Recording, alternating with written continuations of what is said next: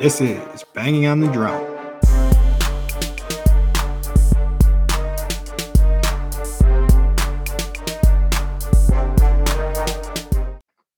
Welcome to episode 24 of Banging on the Drum. We are here rolling this week without our fearless leader, Pat, who is off on a tropical island getting married. On behalf of Banging on the Drum, Riley, and myself, congratulations, Pat and Gabby. Congratulations, guys. This week, we will be discussing our hopes and dreams of what the draft can be, the Bucks playoff series versus the Bulls. We will also be setting out a new Sun Drop challenge for Riley and myself. We will be drafting the first 10 picks of the NFL. Most correct picks wins. In the result of a tie, Pat will have to shotgun a Sun Drop because he didn't show up. All right, Riley, how's things going today? Good. Nice warm weather here in Texas. Got some exciting things coming. We can get into that for the over and unders, but yeah, doing well. How have you been? Been doing really well. Everything's going smooth up here, I think, as far as I can tell. Very minor under this week, so that's always good. I never feel like I have a really bad under. On occasion, they get no. That's yeah, you're right. That's absolutely wrong. I think my unders have been the worst when I do have like real unders, right? Yeah. They've been. Yeah, I was gonna say you had like a streak of like. I think within like a span of a month, you had like 2 or 3 where it was hard for me to even say something back. I kind of felt pretty bad. I was like, damn. Yeah. I mean, so the dog's going and then my uncle dying. Those are all pretty bad ones, right? Yeah. So we'll get into the over and unders. I'll start with Pat. So the over for Pat is he got married. Under for Pat is he attached the old ball and chain. So for me, my under went to pick up some stuff from Menards, and I bought like everything that I needed. Everything on my list I bought, but I didn't like look closely at things. So then I ended up like getting all just slightly wrong stuff or like stuff that double the price due to it being finished instead of unfinished. And then like usually we paint our stuff and like just finish it up. But yeah. I bought the finished one instead of the primed one. And so then I had to take everything back. It's just a frustrating day to like have to take all that shit back. Yeah. How far away are you from Menards? I feel like you're. Yeah. So we're away. So we're like 45 minutes, but my in-laws live literally 3 minutes from Menards. And so we're up there quite a bit. I would guess we're up there at least once a week. So it wasn't like the end of the world to take it back, but still, like not, I just don't like going to do it. Yeah. Pain in the ass, I feel like. Yeah. Yep. And if I would just like take an extra like 5 minutes when I'm doing stuff, I would get it all right. But I try to hurry and then shit takes. One time you know how you can do like order online and they'll do curbside pickup at like Walmart. This is technically lying. It's like the same type of thing. Load up all my groceries and I swear like half the things were like either the wrong brand or like it must have been like half the wrong order. So I drive all the way home and I'm unloading like stuff. Paige, what did you get? What are we doing? And then I called them and they're like, oh yeah, we had some mix ups. So I feel like that happens to me all the time too. So yeah. So I had a Walmart order that like I pick it up. And so so when I go, I like it used to be that our account was just under my wife. So I'd say, oh, I'm picking up food for Kelly or whatever, right? Which like sometimes I'd get weird looks, but there's a lot of male Kellys too. They load all the shit in my car. I drive away and like 5 minutes later, they're like, we loaded all the wrong stuff. They couldn't take any of it back. So I had all this shit that like my family won't eat, right? Weird like flavored chips and stuff like that. Yeah. It wasn't, I guess it was kind of a windfall for me. Like I got to try these different things. There you go. The rest of my family. So my over, I got out golfing this weekend. Had a really good time. Bunch of my buddies. It was 75, but the wind was probably like 30-mile-an-hour gusts. Oh, so it made it like 65. So the weather, like I was in shorts and a t-shirt, so it was fine out. Oh, okay. But it was like hard to golf in that wind, right? Yeah. Oh, yeah. And that's my excuse for why I shot like a 110. Where they're like guys I was golfing with, one guy shot like an 84 or something like that. So did pretty well and then I went out and like shit the bed. But I don't golf that often anymore.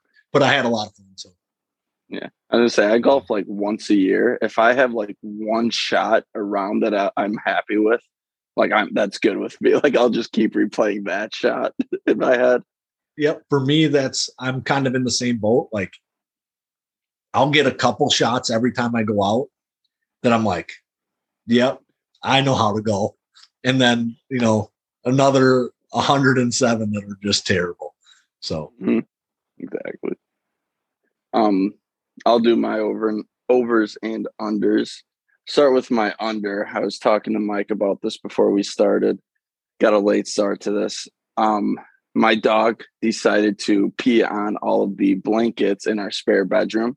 Just like, I don't know, he's just turned 1. So, he occasionally pees inside like once every like 2 months, maybe. But like, it was such a pain in the ass because I have some company coming over. So I've had to do some last minute laundry. But yeah, kind of a pain in the ass, minor inconvenience. Like my dogs were always like pretty good right up until the day that they weren't pretty good, right? Like all of a sudden you just have a puddle of piss in the middle of your floor and you're like, what in the hell is going on?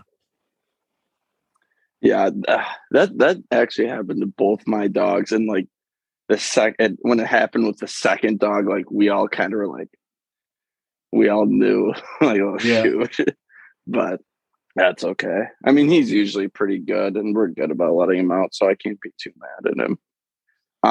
My over for the week, I have my sister and her boyfriend are visiting. So I have some family visiting for the first time since I think October. And then I'm seeing them for the first time since Christmas. So that'll be fun. We're going to a Rangers and Astros game. So that will be interesting. I don't care for either team, but have a few drinks and watch some baseball. So that'll be fun. And then a couple other things we got planned. So should be a fun weekend. Yeah. I think like being at a baseball game, even if it's not your team, like atmosphere is big. I don't know. The Astros have been good in the past. Are the Rangers any good? I kind of keep up with them. I guess they really splashed the money. I think they like doubled their payroll this year. So they're supposed to be much better this year than last year. But I think they're still like a 500 team. But we're like 20 games into 160 game season. So, only time will tell, but they should be good. And I think it's probably somewhat of a rivalry, the two Texas teams. So that will be cool. And then I'll be able to get to see Globe Life, their new stadium, for the first time. So that'll be cool too. Yeah, the newer baseball stadiums are kind of unique to kind of just walk through as well, which is nice. Mm-hmm. That whole area is really cool. It's right by Jerry's World and their old Rangers stadium. It's like a cool entertainment area. So we'll go early, get some drinks, and do that. I heard the Globe Life Field's like the Dollar General version of Miller Park because it's like the indoor type of field, but like it's not as filled out, I guess somebody was saying. So that'll be interesting to see. Yeah, I feel like Miller Park's kind of that already. It's the Dollar General version of an indoor park, right? But maybe I'm just dismissing it because that's where I go, right? So that it's common. Yeah. So all right. So moving on a little bit, we're gonna go into the results from the NBA playoffs so far. Sun Drop Challenge between Pat, Kyle, Riley, and myself. Right now, the only person doesn't have any points on the board is Pat. Everybody else has one. With the Celtics winning, Pat took Brooklyn, lost the points right away. So he's already behind right off the bat. So we'll go into our favorite teams and that kind of stuff before we get into the draft and the Brewers talk. So we're going to go to the back of the onion bag with Riley. Two boring soccer games. Actually, one boring soccer game and one exciting one. Our Tots tied 0-0. Another one of those such a boring game. Like I couldn't even find anything good in it. I'm sure there was, but it was a boring game. And then Dallas, they were playing Houston, which is a pretty big rivalry, I guess. Come from behind win. I think it was 3-2 or 4-3. They won by a last second goal. So pretty exciting game for that one. Where do we sit at with the Tots making the Champions League for next year?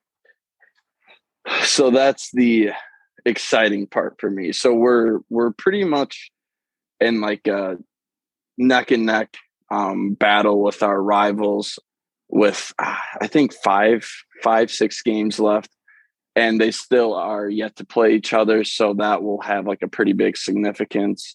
And I think every game from here on out is pretty significant. So it makes soccer a little more fun if you're neutral and don't really care. There's a little something on the line. So you might see some fights or something like that. That tends to happen.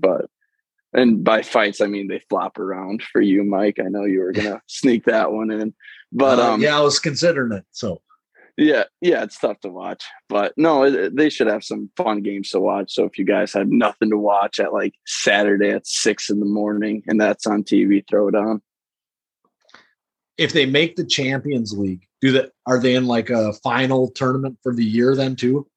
Actually, it'd roll into the next season. So they would have the summer off, and then the next season it puts them into a tournament with all the top teams in Europe, and it just means more money for them. That's where all the big money is, and that's how you get significantly better players. I guess it'd be like NCAA basketball program making March Madness, kind of. I mean, it's tougher to make the soccer tournament, but it's more money for the program, good for recruiting. And for a team like Tottenham, they don't make it too often, so it makes a pretty big difference.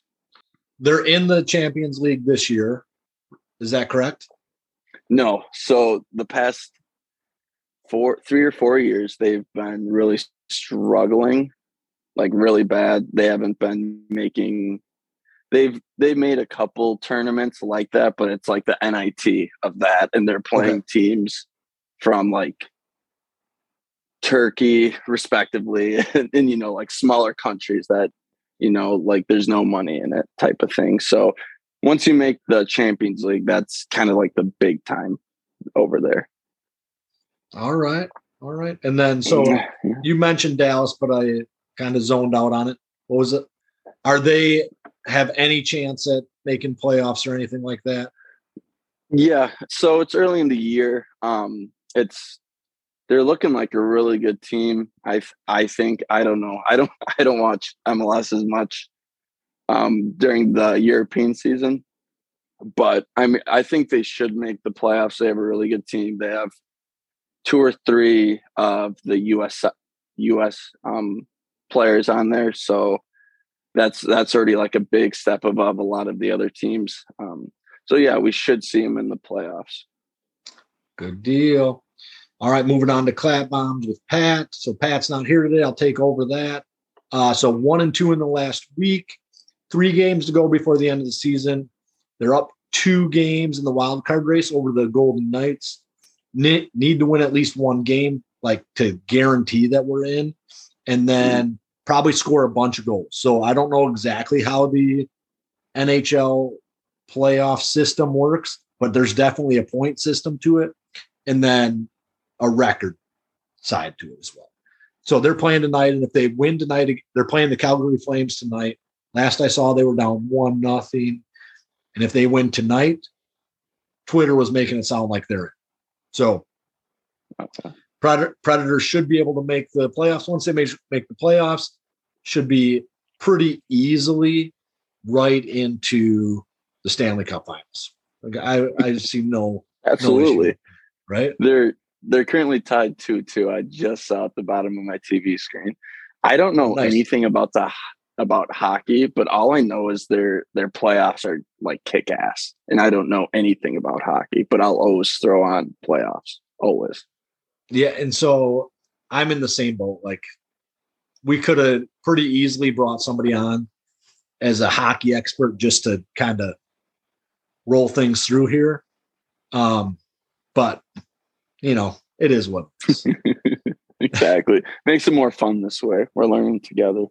Moving on to grunting with Pat. So Riley Opelka won a tournament, maybe early April. He won a major tournament.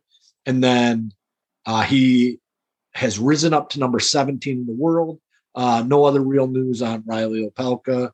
And then Fritz won another tournament. He beat Nadal in a tournament earlier this month as well. So both Americans, both guys that we're kind of rooting for. I didn't catch where he sits in the overall rankings for the worlds, but Riley Opelka moved up to number 17 from number 18 in the world. It's kind of big. Turning left with Mike. So Martin Truex Jr. places 5th in the Geico 500 at Talladega. He's now in 12th place in the Cup standings. He led for 0 laps during the race. He's still in the chase for the Cup. Top 16 racers will make it. I think I actually said that the top 10 make it at one point, but that's not correct. I took a quick look at that today. He's still doing well. He finished 5th. I think the last 2 races he was in the mid-20s. Hopefully we start getting some wins here, but we're doing all right. Did you see, I think it was 2 weekends ago now. Now they had like a dirt race in NASCAR. They did that at Bristol, and during that race, he finished like 21st or 22nd, something. Okay. I just thought it was cool. I think that's what NASCAR needs to do to start getting people's attention again. Because that honestly interested me a little bit to at least look at something on Twitter, So I think NASCAR is really big. So I think they have 100,000 people at their events. Yeah. So actually, I missed, right? So that's way over my head. I'm like, who would go to that shit? Right. But people do. Yeah. Right when I moved down here, we lived 30 minutes from the Texas Motor Speedway, and they moved the All-Star race down here just during COVID, just because Texas was pretty lax with their COVID stuff. Yep. And holy shit, they did have quite the fan base. Paige and I drove past during it just because we were curious to see how many people actually went to it. We couldn't drive through it because it was so busy. We had to take a detour and go around. So I mean, I might just be missing the whole point of how big of it is. But so for me, I don't know about you, but I can't see the excitement in it. Right. Yeah, I don't get why I should be excited at lap 1. Maybe I just don't like racing. And it might be this. So that's probably how people feel with soccer. It might be the same with NASCAR or racing in general. Is you just need to know where to watch or who to watch, and just not sit and watch your screen. Because if I'm going to go back to soccer, if you look and just watch the ball the whole time, it's so boring. It's probably same with hockey. If you see all the other stuff that goes into it, I think that's what makes it fun. But that might be just me. I've never sat down and watched NASCAR though either. It's never been something that I needed to have on. Maybe I could get into it if I really started sitting down to watch it, but it's hard for me to take my time. Maybe it's a good thing to have on in the background, right? So baseball is really good to have on in the back. When I'm watching football, I'm engaged. Mm-hmm. But baseball, I can just kind of have on 40 seconds of every minute is they're doing nothing. So I'm not even missing anything for the most part. That's actually a really good call, because there are plenty of sports that are such good background sports, but like you never put your full attention on it because it's way too boring. That's how I am with golf, unfortunately. Yeah. Yep. So I think golf is kind of in that same boat. Geez, that was really Wisconsin there when I said boat. So Boat. Yeah, it was a bad one. I heard it myself, which means it had to been very bad. But like basketball wouldn't fall under that for me either, right? Because there's so much always going on that it's hard to just have that on in the background.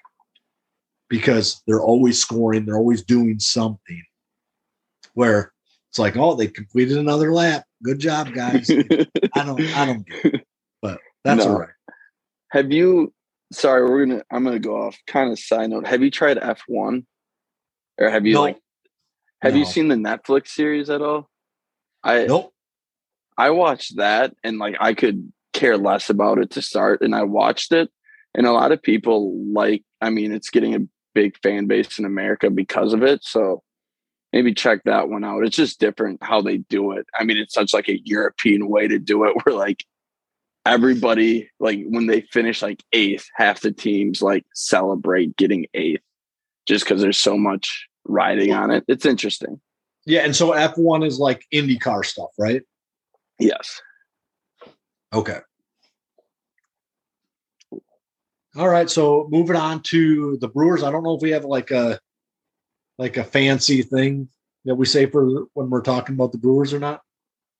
Not that I know. We can try to think of one while we do it, but Pat should work on it. That's what he should be doing on his homework I guess his honeymoon, kind of, right? Just got married. That's what he needs to be concentrating on. He's figuring out what we do for the Brewers. Because he's probably listening to us on his honeymoon. He better be. I mean, he's got that shit downloaded, downloading it to Gabby's phone too. Everybody that he sees around, download it to their phones. All right. So the Brewers had 3 wins and 2 losses, and mostly what seems to be a lack of runs seems to be the big issue. Pitching's doing well. As an example, last night Burns went 6.2 innings and had 11 Ks. No earned runs, and then they get a loss. They lose 4-2 in the back end of that. So you should be able to put up like 4 or 5 runs, be in the lead in that like your relievers can come in, do their thing, and it's over. And then tonight, Willie Adams hits 2 bombs, hits a double. He's got 7 RBI on the night, ties the team record. Looks like they're in line for another win. Last I saw it was 10-4. I'm guessing that is getting right 11 to the final. 11-7 currently. Top of the 9th, 2 outs, bases loaded. So may tack on more, but all right. The Brewers are playing well overall. I didn't look at their overall record, but it's plus. It's like 8-6, 9-5, something like that. Yeah. Their pitching's been, like you said, really well. It's just, I mean, other than up to this game, no one's been consistently good offensively for us, at least from what I've seen. I'm not a baseball expert by any means, but Adames is getting a hot bat. I feel like if, 2 or 3 people have a hot bat at any given time and we can score 3 or 4 runs a game, our pitching staff is good enough to get us a lot of wins. I was reading that. Did I say Adams? I'm sure I did. Yeah, you did. Yeah, fucked it all up. All right, so we'll go over to you, Riley, with Bucks in 60 seconds. I don't remember where we left off before we started. It might have been before the whole series. The Bucks are currently up 3-1 in a series against the Bulls. Coming back home to Milwaukee, they'll be playing Wednesday. I'm sure they'll be playing the day you're listening, or maybe the day after. Unfortunately, Chris Middleton has a sprained MCL, so he's going to be out for, 3 weeks, 2 weeks. I think they said they'll reevaluate after 2 weeks. Hopefully the playoffs get stretched out a little bit so he gets a little rest. But It looks like the Bucks should be winning at home. Levine's in health protocol or health and safety protocol. So maybe they'll be missing him. And then it looks like we'll be playing the Celtics, who look like a really good team. They swept the Nets, really talented Nets team. So hopefully Middleton's back for that. Do you have anything else to add to that? I guess Grayson Allen's been looking like a stud. Drew Holiday's been looking like a stud. And Giannis has been doing typical Giannis things. Yeah, so I think that the defense has really stepped up now that Middleton is out. All right, and so I thought that like the defense has really stepped up since Middleton has been out of the games. The Bucks been holding the Bulls to like 85, 90 points, which is huge. And then with Giannis doing his thing and Grayson doing his thing, we're in really good shape to hopefully do the same thing again here on Wednesday night. Take the series in 5. I'll miss a couple points because I'm way too optimistic on the Bucks, but I'll still give them a Bucks in 17 instead of 16. So I did have one more thing to add to that to watch out for. Just cut this. I thought it was going to come to my mind. I had something I wanted to say, but yeah, sorry, I probably cut you off when we took that quick little break. You're good. You're good. So getting into Packers news, there's been some like rumors about Debo wants to get traded, that the Packers would be in on a guy like that. I'm not so certain that Debo is going to get traded at all. Debo Samuel from the San Francisco 49ers.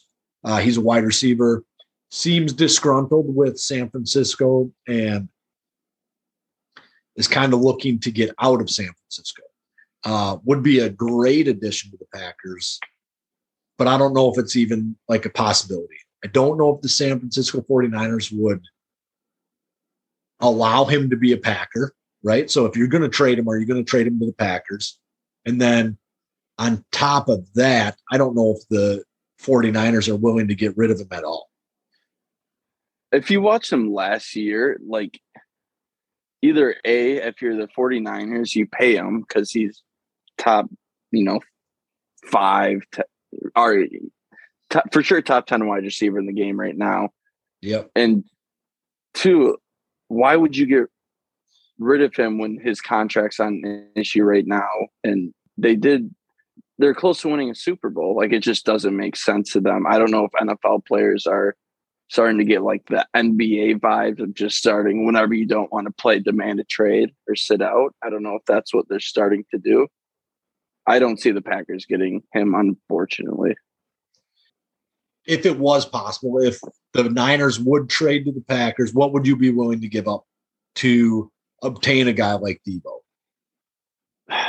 I would for sure give up one of our first round picks because you already know he's a proven stud right now, and he's going to be probably providing more than any of the current first round picks. And then probably have to throw in another pick. I don't know what number pick, but with you've seen the market. It's either like heavy, like 2 or 3 first rounders, or it could be like a 5th round pick. Like, I feel like it's so random, but with his contract, I would have to say probably 2 first rounders and something else. So you think maybe both first rounders would have to go?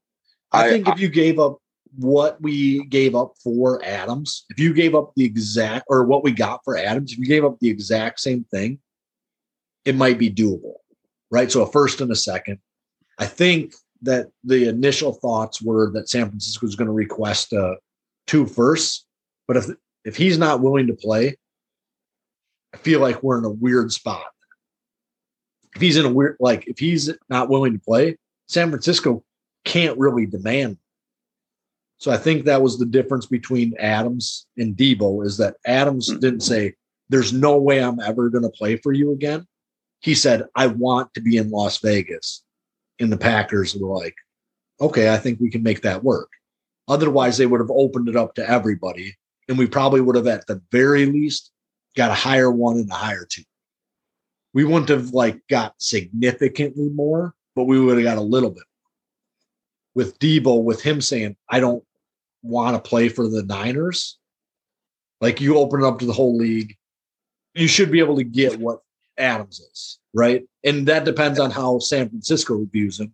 Because if San Francisco views him as the best player in the best wide receiver in the league, which is the way Packer fans see Adams, then you might be chasing higher draft picks and stuff like that. So, I guess it's possible you might have to give up both. What would you think? I think if you give up the 22 and the 53 or whatever it is, which I think is the Raiders picks, that we should be able to obtain him, right? But that isn't for sure. Easier said than done. Yeah.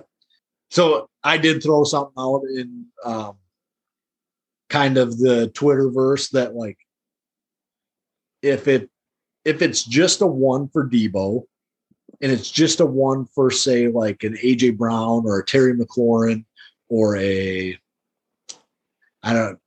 DK. I'm not super high on DK Metcalf. I don't know. Like, he's big and he's fast and he does all the right things. But for me, I don't know. I think I have a real problem with Seattle players just because I don't like what they've done to the Packers, and understandably, and I don't like Russell Wilson. So it might come down to that like I'm just like a hater of Seattle players, and that's why I don't want DK. But if those guys are worth a 1, right? So Terry McLaurin is the guy I would probably prefer the most. AJ Brown and Terry McLaurin are probably my 2 favorite like wide receivers that are not Packers, almost for sure. And AJ Brown, it's just because he was on my fantasy team one year and he lit it up. If those guys are worth a 1, you could just give up a 1 for McLaurin, a 1 for Debo, and both your 2s for, and I guess it's like Darren Waller, right? So is the other option out there. I would give up my whole draft for those 3 players. Preface this, Darren Waller appears to be on the trading block from the Raiders. He was also rumored, I don't know if you've seen this, he was rumored to be a part of the Devontae Adams trade. I haven't read into it at all, so I don't know any more than that. And I think the NFL denied it. And I don't know if that's true or not. Because they tag it, because they use the franchise tag, which is in theory, like a way to keep players in cities, you can't trade a player for a player. Okay. If you use the franchise tag. Okay. Is what Twitter told. Okay.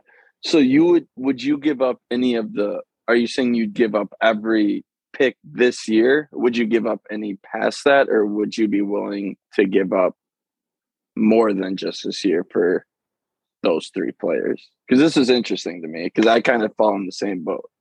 So I just think that, I would give up more. If like somebody was like, oh, we need a 1st and a 4th for AJ Brown, I'd do that.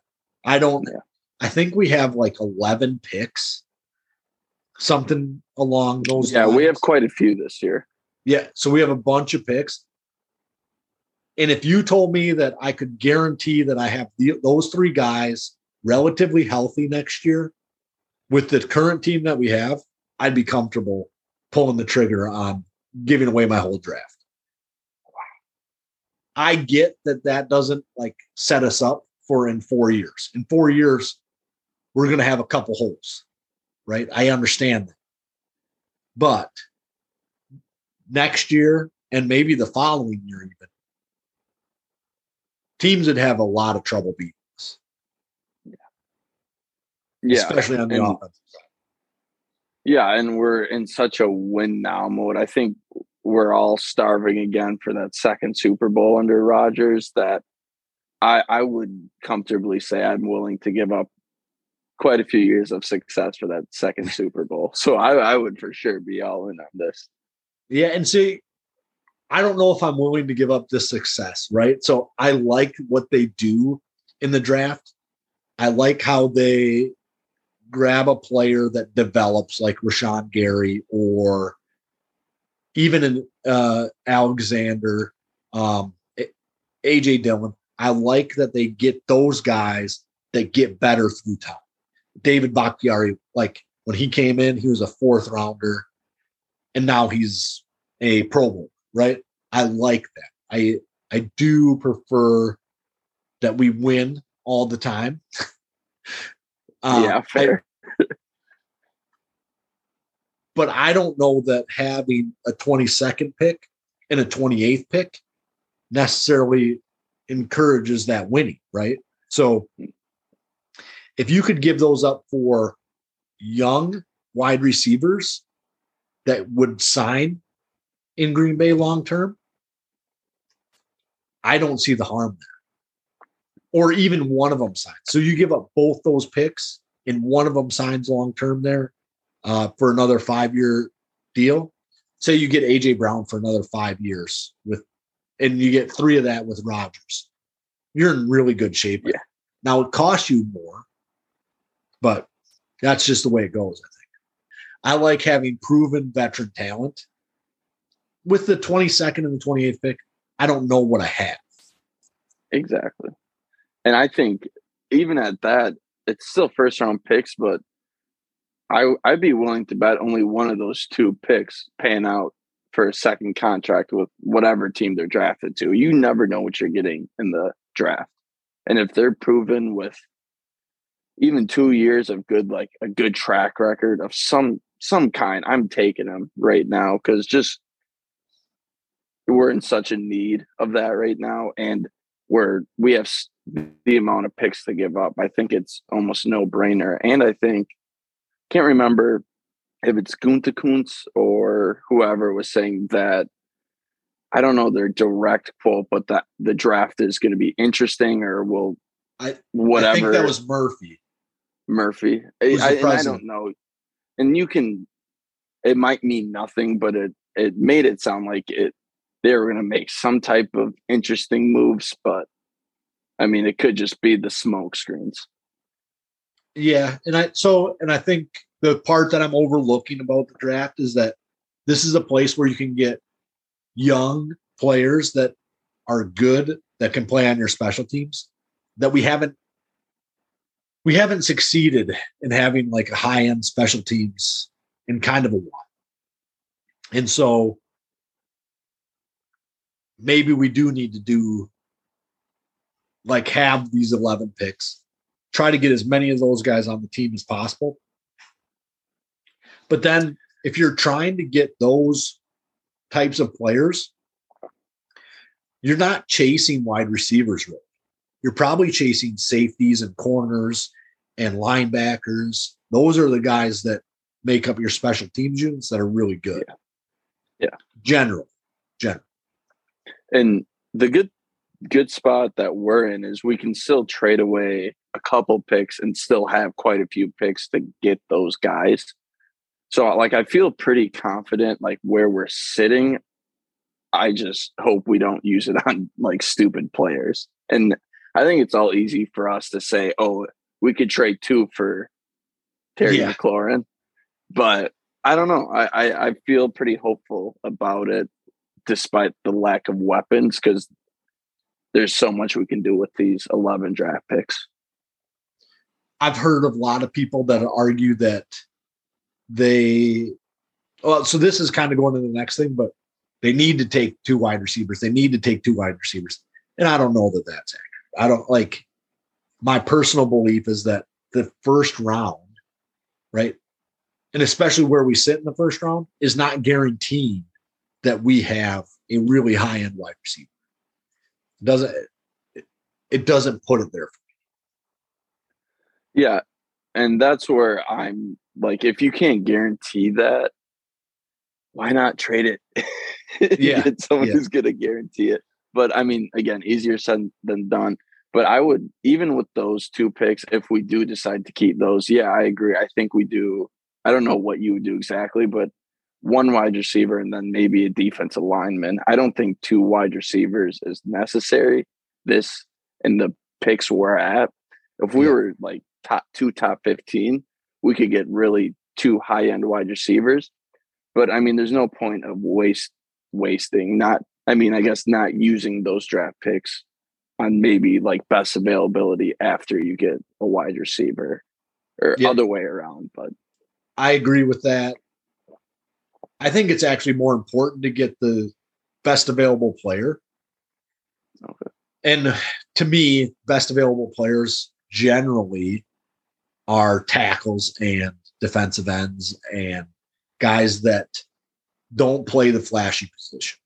That's who generally is the best player on the board at that point. That's such an older person way to look at football. And I agree, but that was awesome to hear. I'm sorry, keep going. Yeah, so for me, I want edge rushers. That's the position that I think from like probably 2010 to 2018, we really struggled with the most. So you had Clay Matthews, who's really good, right? Really good, affected a lot of games, but he was the only thing we had as an edge rusher. We did not have a secondary person. And if you put a secondary person with Matthews, it could have been like a game changer. And I'm trying to think who was even on the other side of him for most of that time. And right off the top of my head, I can't think who it is. So we brought Julius Peppers in for a year or two at the absolute end of his career. I can't think of who I don't know. On the Super Bowl team, who would it have been? Nick Barton. No, he's middle. Yeah, and I don't think he was there yet because AJ Hawk was kind of running the show in the middle at that time. I don't know. That's a good point. Yeah. But like you should have I would prefer another Gary that as a rookie just makes enough plays, right? I'd rather have that guy than have a wide receiver that is our third wide receiver. You know, I'd rather have a third edge rusher because that's an energy position. If you have energy, you can make more plays. And even if like you can just spell Gary, then he has more energy and make more plays. So yeah, I agree. I mean, I feel like for sure wide receiver was one of those 2 picks, but yeah, I agree. We need just an impact player on defense, on the defensive line that can, because since Darius Smith left, we don't really have anyone that's going to make that impact. I mean, we do, but no one on the edge that can really make that impact play like he could when he was healthy. So yeah, when he was healthy, he was like killing everybody. And so having him and Gary would have been really dynamic. It disappoints me a lot that he chooses to go to Minnesota. What are you going to do? I think he got a little bit of like a Brett Favre syndrome. Like, oh, you guys are going to cut me. I'll show you. I'm going to go to Minnesota and do nothing. But and maybe he got offered more money too. I don't know. It's if you go to the Vikings, I automatically just dislike you. Yeah, I just won't get over the Brett Favre thing. Like he'll never sit right with me. So I do hope he's one of those players, like I don't think anyone disliked him on the Packers. So like I wanted to root for him when he left. But now like it just makes me sick, like just seeing his like him and Viking stuff. Yeah, I think that, and I still think that he's probably a good player, and the Packers just moved on a year early rather than a year late. I feel like they do that pretty well. They decide, all right, we're done with you. We appreciate your time here, but we're not going to extend your contract. I think even with like Woodson, they did that. They did that with Julius Peppers. These guys went and played 1 or 2 more years in other places. Yeah, Jordy Nelson. Yep. Yeah, that's a good point. And he's one of those players too that with his injury last season, it's one of those injuries like you can't count on him Yep. being for sure 100% back to who he was. I'm sure he will be, but it's just something you don't want to. If you're paying him that amount of money, you want to know the productivity. Did I say that right? Yep, I think so. Productivity. Yeah, close enough. Close enough. They all know what we're talking about, or if they don't, I guess that is what it is too. They can laugh at us.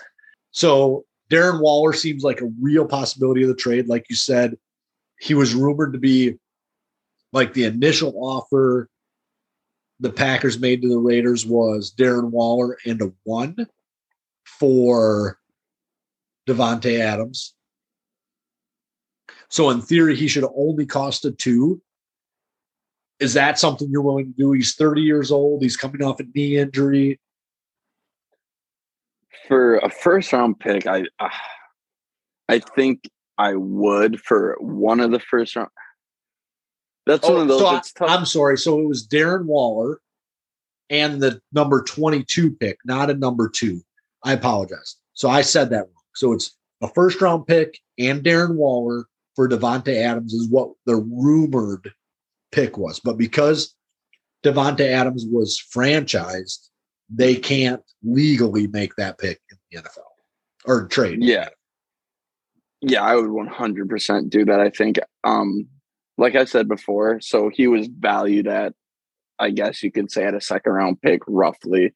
He's gonna be more productive than a lot of second round picks, especially he's in his prime of his career. He's one of those players that's I'm sure is good enough. If he's not to his 100% as he was from all the injuries, he's going to be much better than most second round picks and much better than any tight end I think we have on the roster, and especially with Sternberger coming off the ACL injury as well. Tunyon. Sternberger got cut. Tunyon, I'm sorry. Yeah, yeah.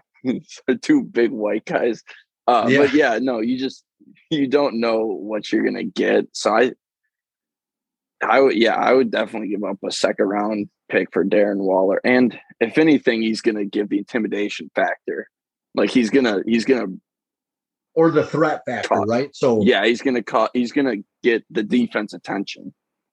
Which with the lack of weapons we have, we could use some distractions right now, I think. Well, and if Tunyon comes back, so then you play them both on the line. And even if you just have Lazard and Cobb,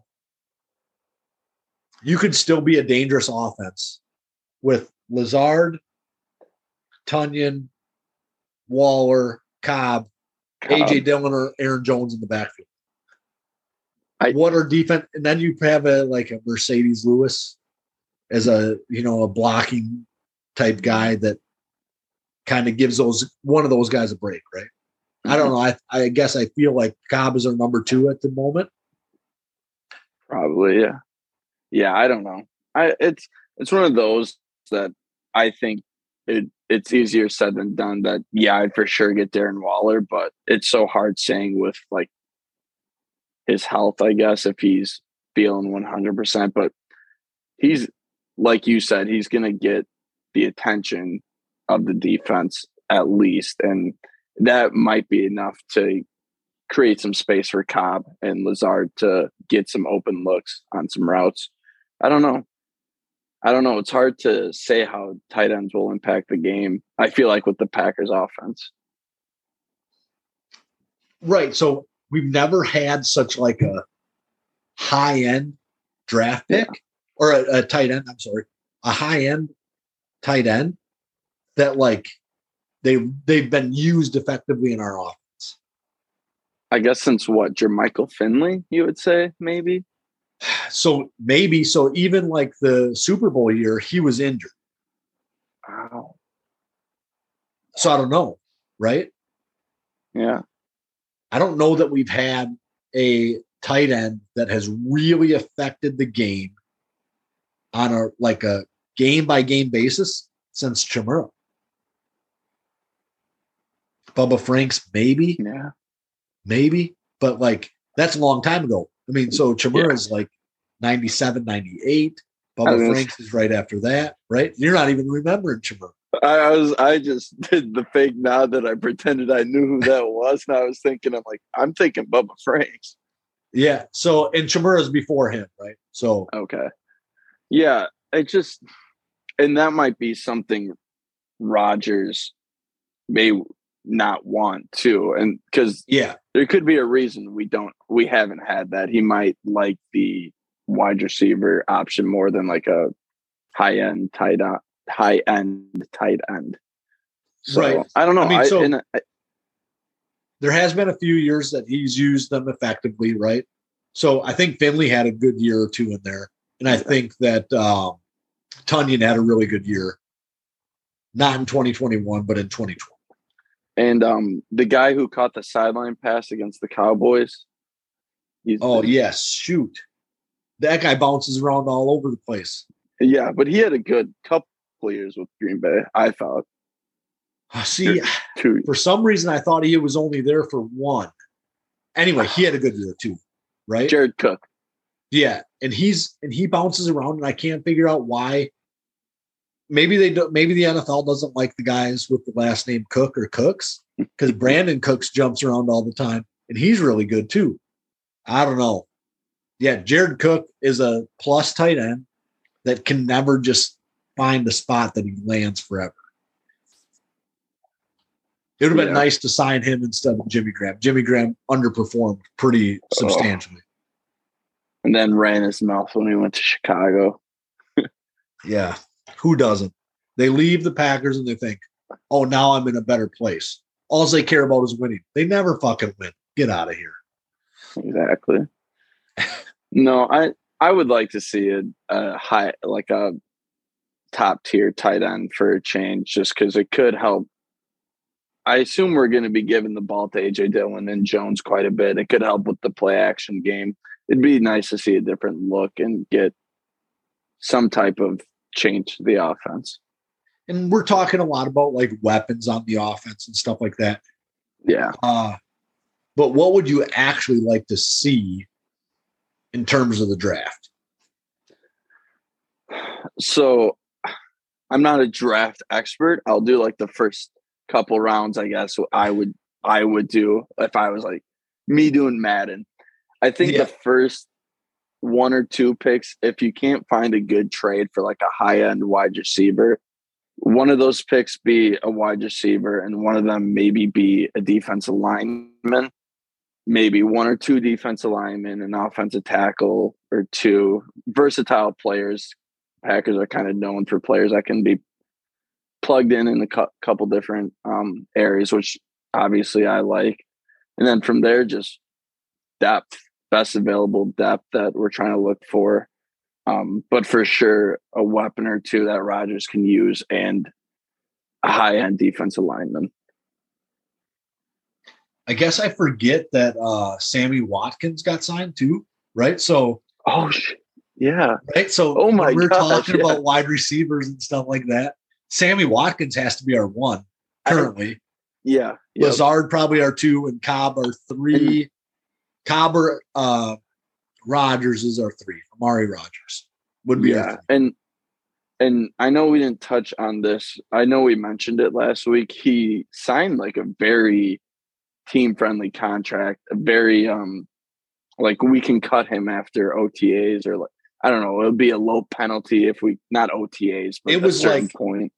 Yeah, it was like $1 million, which is like the vet's minimum, right? So I think he can earn up to 4, something along those lines, but sign the vet's minimum. So like guaranteed, like there's nothing you can get him too much cheaper for. And he's kind of a perfect signing. Yeah. I knew we were missing. I felt like we were missing something. That was that's way over my head. Yeah, and he's got to have still some gas in the tank to provide some type of productivity and maybe show some draft picks, some young players, the ropes, or even help out Lazard. So I mean, that's I forgot that. That's such a good signing by us. I think it's provided some type of relief. Yeah, and so like you said, if we go out, we sign or we draft 2 wide receivers in the first, I don't know, say like 150 picks. So Yeah. 1 through 3 rounds, right? If we do 120 picks. If we do that and we say, well, we don't really need Sammy Watkins, then we can walk away. So I think that having Sammy Watkins signed allows us to be flexible. Now, I don't know. Will I be happy if we walk in with the wide receiver room that we have currently? I don't know if I will. I think I want at least somebody that's going to replace Cobb and Watkins in the future. So Lazard, I think that you can keep him on the team. You can sign him long term. Amari Rodgers, you can sign long term. I know you're not super high on him, right? But he's young and he can develop. Yeah. Having those guys that we can like at least funnel in new talent when Cobb decides to retire or Watkins decides to move on, I think that's important. And yeah, I almost think there's no way Cobb makes it longer than Rodgers does. Right. So if Rodgers is retiring in 3 years, Aaron Rodgers, I think Cobb's done at the same time. Yeah. And so, yeah. Regardless, it provides us like a lot of flexibility that I don't think a lot of people. I mean, I'm sure people are recognizing, but it goes unnoticed with the amount of different things we can do with the wide receiver room, or just develop what we have in the draft picks we get. Yeah, and so I mean, and granted, like I'm doing mock drafts on, I think it's Pro Football Focus's website, which they have certain guys ranked really high, like the defensive end from Purdue, the edge rusher from Purdue, Karlaftis or something like that. They have them ranked at like number 10. But then I see other mock drafts that have him ranked at like 23, and the Packers can get him, right? On occasion they get him, on occasion they don't. Now, if a guy like I think it's Jermaine Johnson out of Florida State would fall to them, which is the defensive end, or that Karlaftis, I would be pumped, right? And I want to see kind of 3 out of the 4 picks for the Packers to be defense, 1 at every level, right? So go get an edge, go get a linebacker, go get a safety. And I get that we just signed Campbell. And maybe you do like a interior defensive line, an edge, and a safety or a corner. Just 1 at every level for the defense, and then 1 guy in offense. And if that guy in offense, you decide we really need a right tackle so that we can fill out our line, I'm comfortable with that, right? So I believe that the Packers front office is smarter and has done way more research than I have. And now I don't think they're the Jets front office, right? Where they fall in love with like flashy guys that don't pan. The Packers have proven to me over time that they know how to draft players and they know how to do a good job. I can give them, the front office, a best job. I guess I forgot all our best jobs in our breakdowns. But the Packers front office, I'd give them a best job due to the fact that for years they've been like above average. They're always able to bring in players that are productive for the Packers. Even if they miss on a first round guy or a second round guy, they bring in a guy that is valuable to the Packers. Yeah.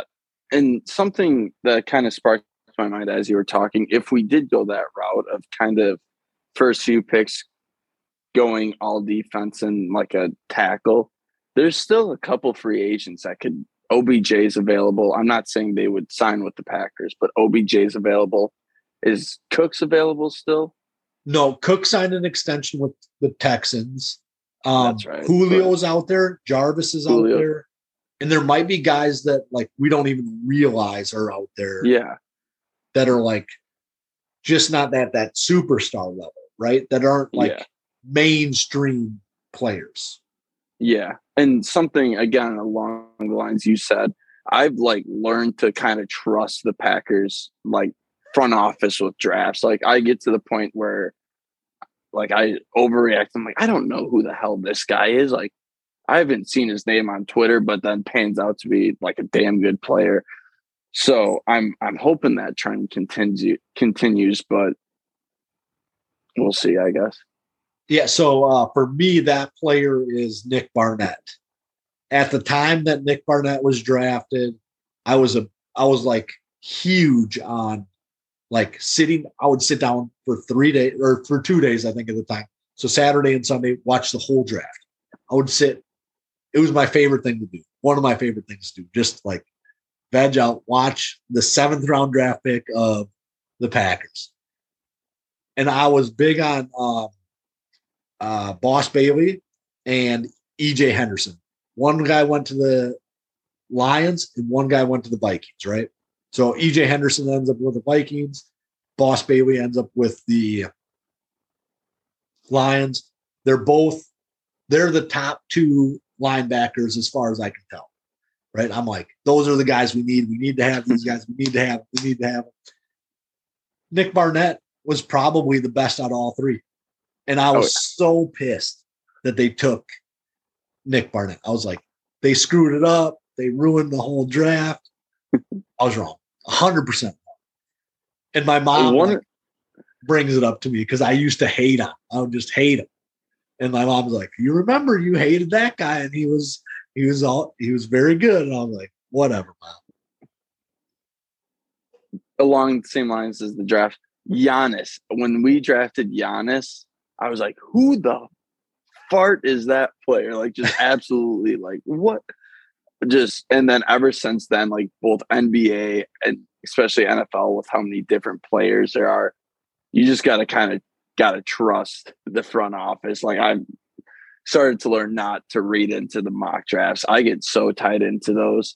And I mean, you'll see it when we get to ours eventually that I think I spent like way too much time on it, like way too much time on it. And it was to the point, like even my girlfriend was like, why does this matter? Like everybody has like a different list. So just kind of go with like what everybody's saying and just kind of make it one thing. And I'm like, okay, like, I guess. Yeah, and then I guess I could do that.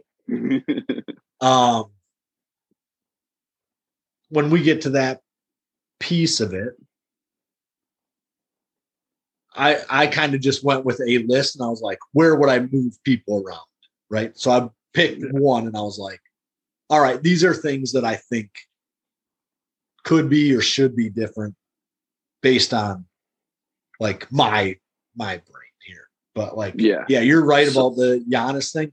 Like sometimes I buy into hype for guys. Jabari Parker. So Jabari Parker, like I think that he was like the hands down number 1 player that year, right? That like whoever got the number 1 pick was taking Jabari Parker. Like it wasn't like a question. So for me, I could be wrong about that.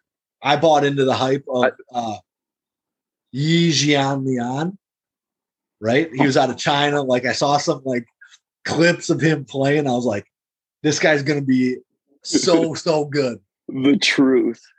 Yeah. And he was just okay. Right. And even if he was just okay, that might be overestimating what he was in the NBA. Yeah. So, and I remember, this would have been like way back. I don't even remember what year he would have been the pick. He was like the 13th or 14th overall pick. He was from Tennessee. His name was Marcus Hayslip. This would have been like in the Ray Allen time. I was like, He's going to be so good. Like he had a massive vertical. His vertical was like 47 inches, something dumb, ridiculous. Like a ridiculous vertical. I was like, he's going to be so good. Worthless. Never did anything. Bucks.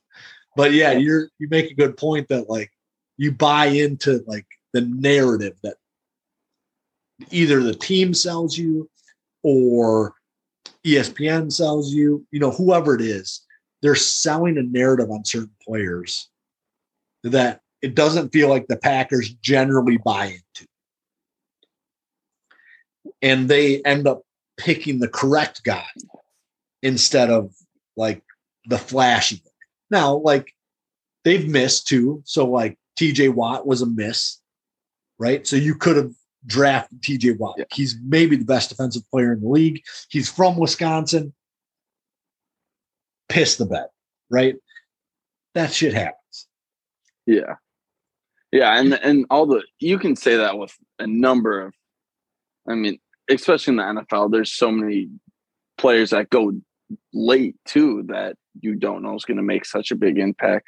That's the thing with the NFL draft. I feel like it's so difficult. You could get a player in the 5th round that makes a bigger impact than a 1st round. So Tyreek Hill is a late round draft pick. So if you're looking at the top wide receivers in the NFL right now, Devontae Adams is a 2nd round pick. Cooper Kupp is not a 1st round pick. Tyreek Hill is not a 1st round pick. There was a 4th one for sure that was not. Stefan Diggs was not. Michael Thomas was not. Now, Michael Thomas didn't play last year, but the year before, he is the best wide receiver in the league, right? Yeah. Or if not the best, he's in the top 3.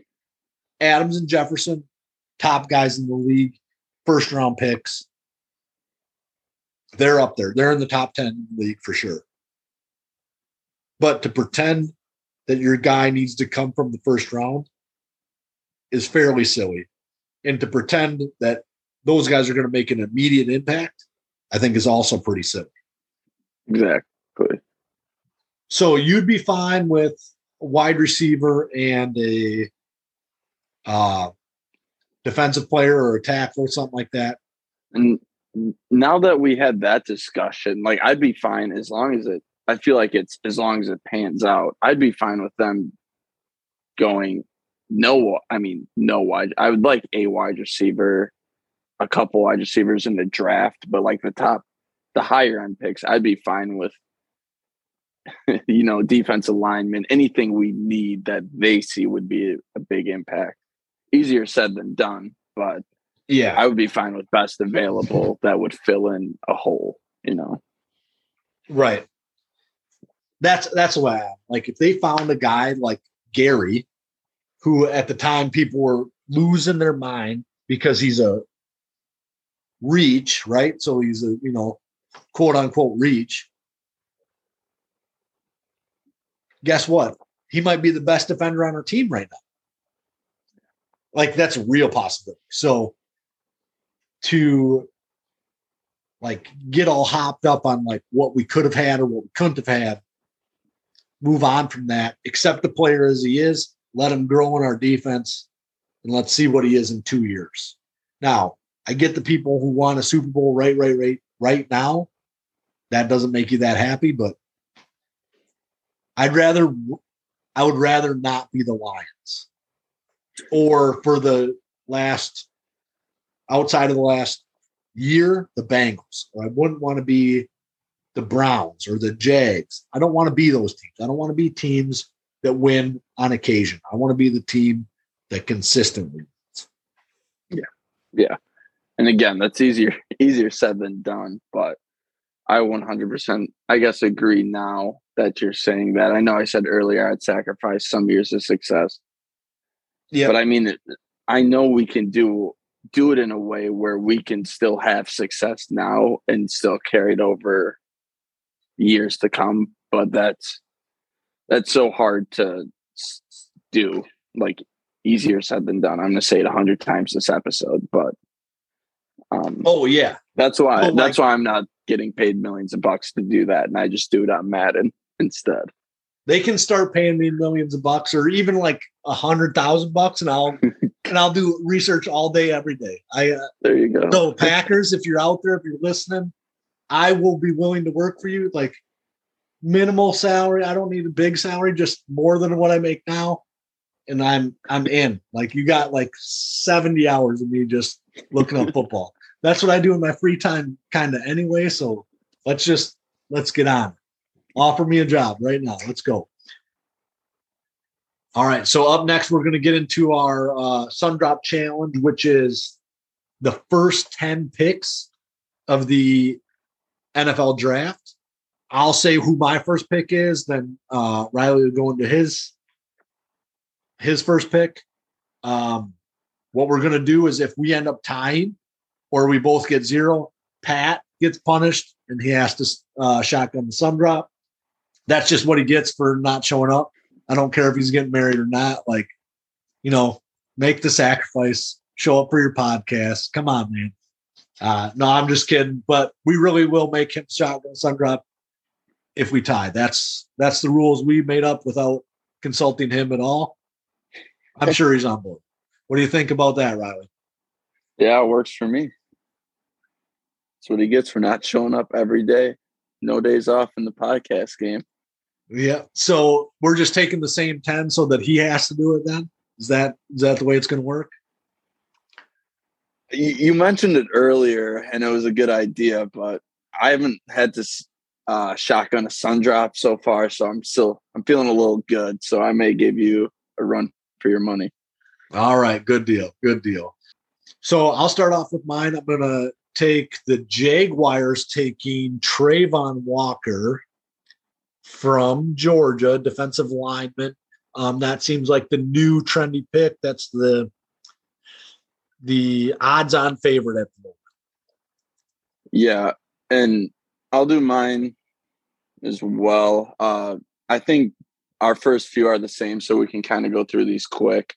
I did Trayvon Walker as well, just for the reason you said as well. I had Hutchinson for most the spring, winters, but a lot of people are high on Walker, so I'm going to go with him.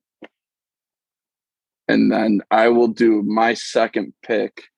I had Aiden Hutchinson, kind of the other consensus number one pick, I guess. He was the number one pick on a lot of people's mock draft for most of spring, edge player out of Michigan, but I have him going to Detroit, staying home in Michigan. Yeah, so I have the same pick there. I think that if Aiden Hutchinson falls to number 2, Detroit isn't even like they might run to the podium like 1 second off the clock, not even let Kuiper and McShay talk about the pick at all. Run up there, get that pick in. They might be way too excited. Yeah. Both those picks I feel like are interchangeable for either team. Very good picks for either team.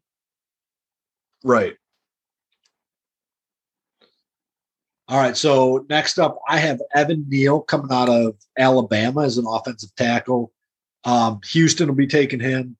Try to protect whatever they got going on back there at quarterback. Looks like Davis Mills should be the guy that they're going to try to build around at the moment. Got to protect him. They're going to go with offensive tackle. Yeah, again, like I said earlier, sorry. We have the same pick here as well. I agree with everything you said. It's probably the next best player up. Great offensive lineman. Definitely, I think, the best offensive lineman in the draft. Next pick, I have Kayvon Thibodeau. He's an edge rusher out of Oregon. I think the Jets have that pick. The Jets could go with almost any type of player, but I think he is the next best player up. He stood out at Oregon and in the Pac-12. Very good player. Yeah, so again, I have the same pick. I think the Jets take him. The downfall on him is that he is outspoken and he is willing to be honest about the reasons that he chooses, like in Oregon or over in Alabama and things like that, that he did it because he wanted to be the guy that shines. He didn't want to be stuck in a system. He wanted to have a job at Nike when he gets done with his playing career. And that's part of like the reason that he chose Oregon. Like he was a guy, or he is a guy that is telling you what I would perceive to be the truth, right? There's a lot of guys that make these decisions that never tell you the truth. It appears that Kayvon Thibodeau is just telling you, this is why I made these decisions, and I'm not going to apologize for it, right? I know I'm a great football player. This is what I want to do for my whole career. I have my life set in front of me. And if you don't like that I'm this confident, kick rocks or whatever, right? Because this is who I am. And people don't like that. He was graded as the top guy coming before the season. He didn't have a bad season. And now he's fallen to like the 4 or 5 range due to that. And he could end up going 1 if the Jags decide, you know what?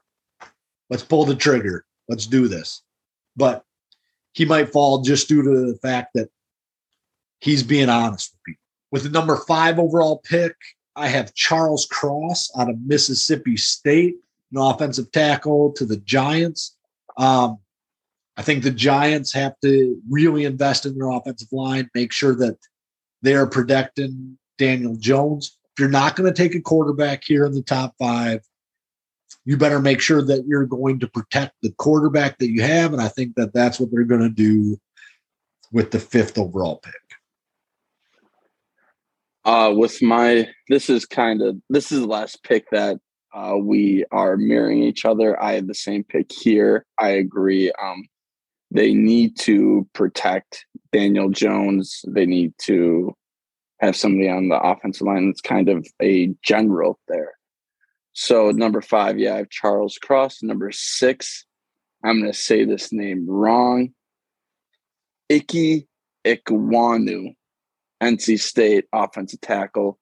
I'm pulling a U. I don't have the team pulled up who's going to pick him, but I think he.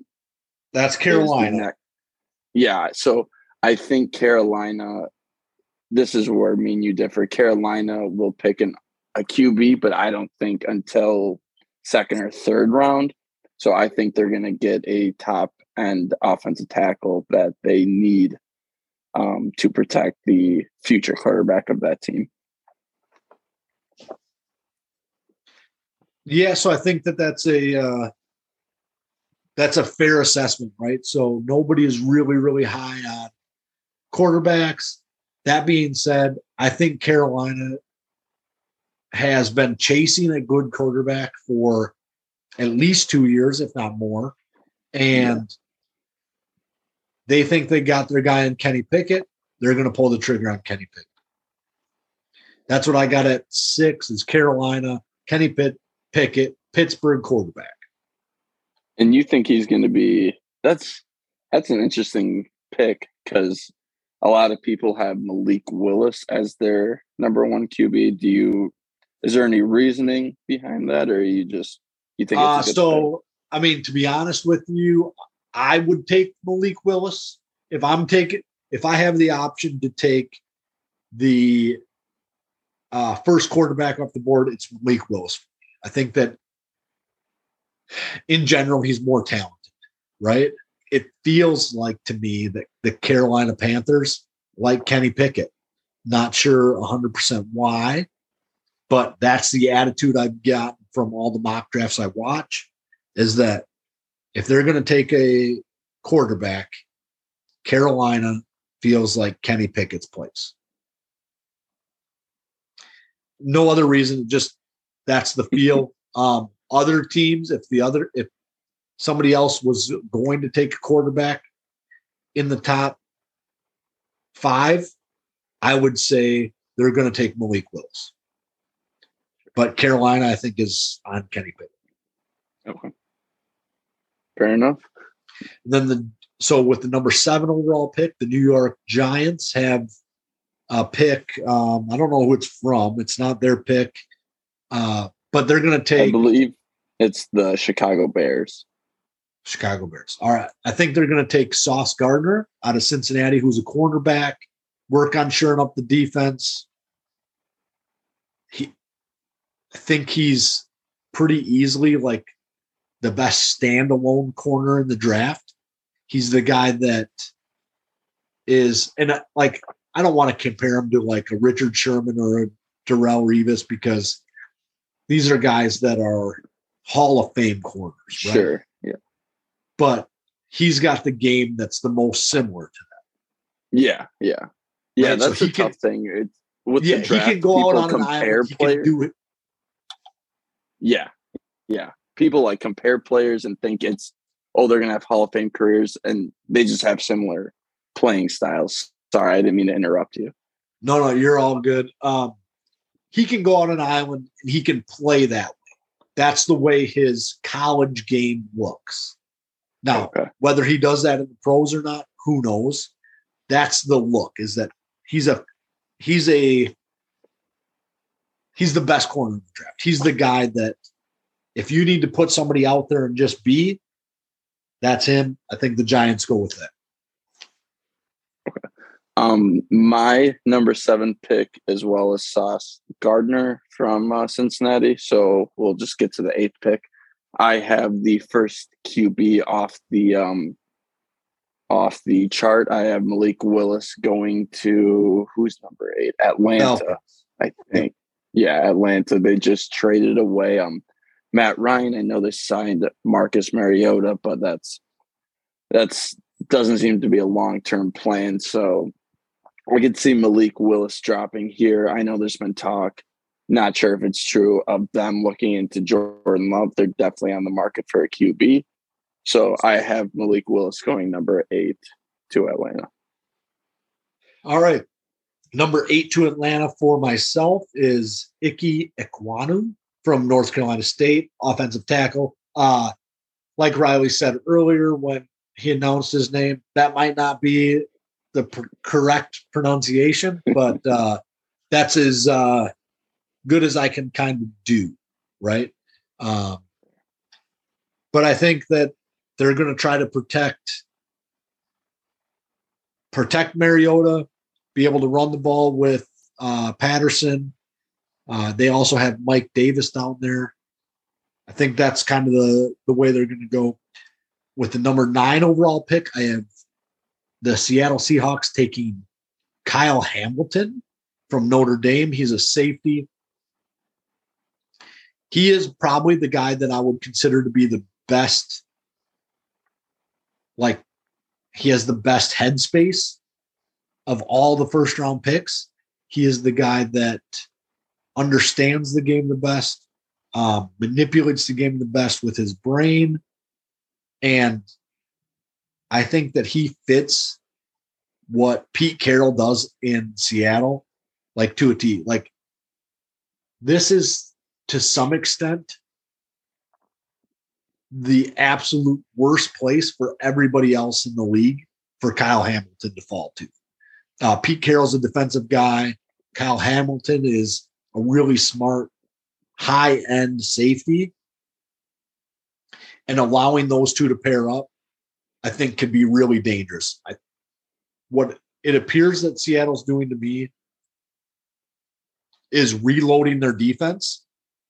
And a guy like Kyle Hamilton will change what that defense has been recently, I think.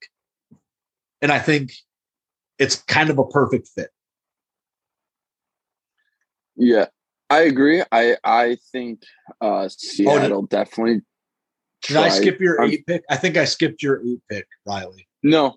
I had Malik Willis 8. Okay. So I'm on number 9 as well. I think Seattle will definitely try to reload their defense and their secondary, but I think it will be Derek Stingley Jr. out of LSU. He's a cornerback. I think he can also play safety. I'm sure he can. I'm not 100% sure, but I think this is from stuff I read. I think he's kind of a versatile player that can fill holes for Seattle that they've been missing since the Legion of Boom, if you will. They lost their intimidation factor in Seattle, so I see them taking a intimidating defensive player, and both of us kind of had that as well, as you can see. And my 10th pick, I think, is it the Jets that have this pick? Yes. I think they will go with Garrett Wilson. This one I'm not so sure on, and I'm not even sure if he's the best wide receiver option. I just have him going to the Jets. I personally think he's the best wide receiver option. I think the Jets need a wide receiver. He's a tall, physical wide receiver, and in my opinion, he's the best. So why not take a shot with him? That's my reasoning on this pick. I think the Jets chase defense with Robert Saleh as the coach. I think he'd rather have a really powerhouse defense than a high-end offense. And so I'm taking Derek Stingley Jr. here for them, where you took him at number 9. I have a hard time seeing Kyle Hamilton falling out of the top 10. So Derek Stingley falls back into the top 10. I don't know that the Jets need a wide receiver. They signed Corey Davis last year.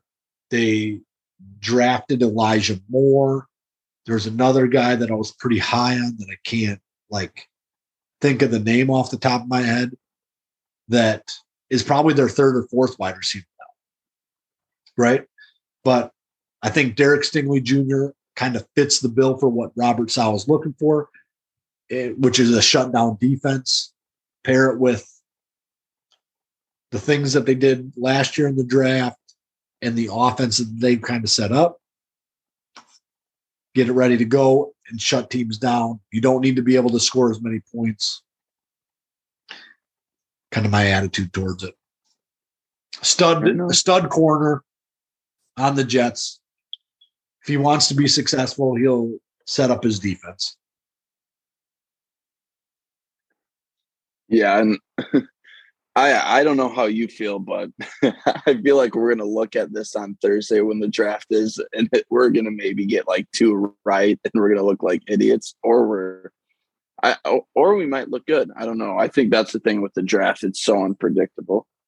So I think that this year's draft is really sketchy with who goes where too, because there's so many guys that are basically at the same grade level. Right? Yeah. And you don't have a ton of teams that didn't address their quarterback situation this year. Basically, the whole time we've been running actually, I think it was my first spicy meatball ever was Jordan Love is worth a 1st round pick, right? Which would have been week 11, week 12 of the NFL season. Well, he's not worth a 1st round pick anymore because everybody has filled that need. So even Atlanta fills the need by going out and getting Mariota. I guess there's probably a few teams that didn't fill the need. Carolina, but they traded a 1st round draft pick last year for a quarterback or a 2nd round. So they have Sam Darnold. Sam Darnold. Yeah. And then Seattle didn't really fix their quarterback problem. They just got rid of Russell Wilson. And I don't know that Geno Smith is the guy who solves their problem, right? But he's been in their offense a few years. I guess Jordan Love could go there. But if I'm Seattle, right now, Mayfield is out there.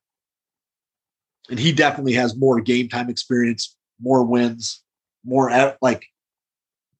all that than Jordan Love. And he's people say, well, he's a big guaranteed contract. It's $18 million for your starting quarterback. If you think he's good, that's nothing.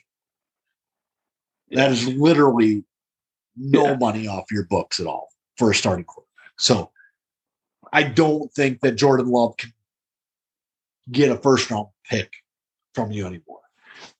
But that's because most teams addressed the quarterback situation.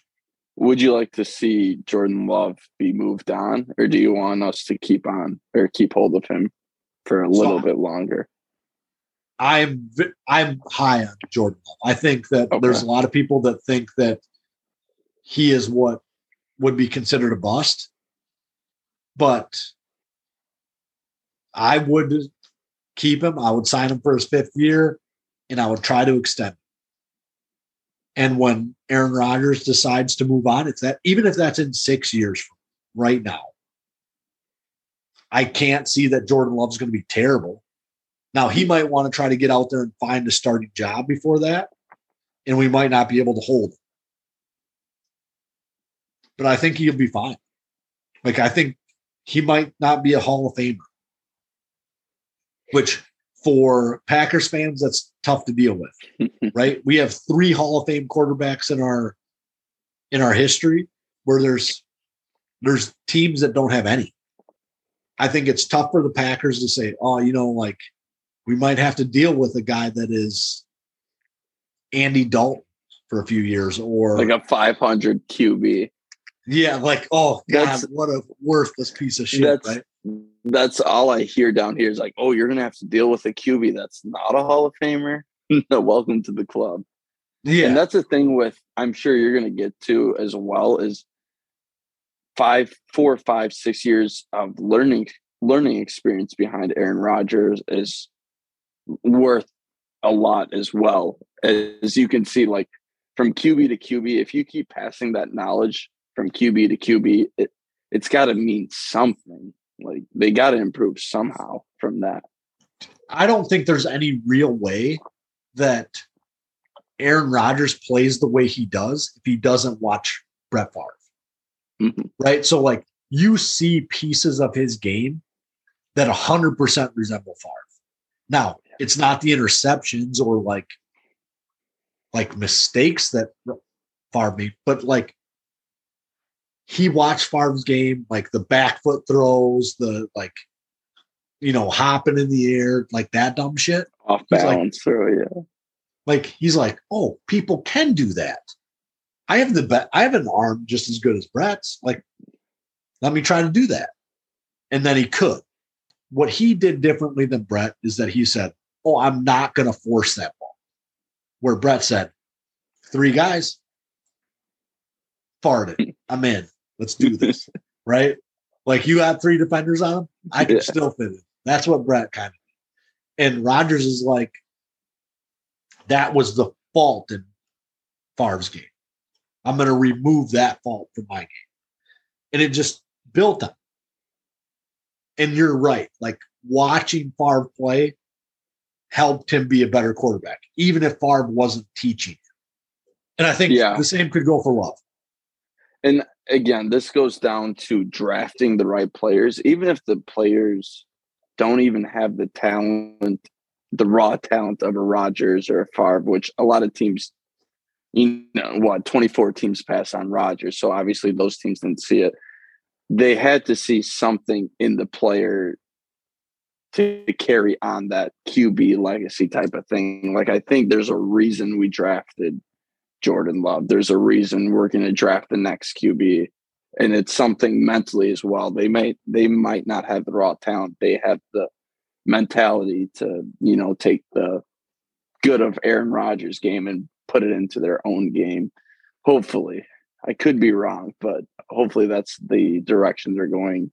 And that's the direction that's been evident that they have been going. So hopefully it keeps going.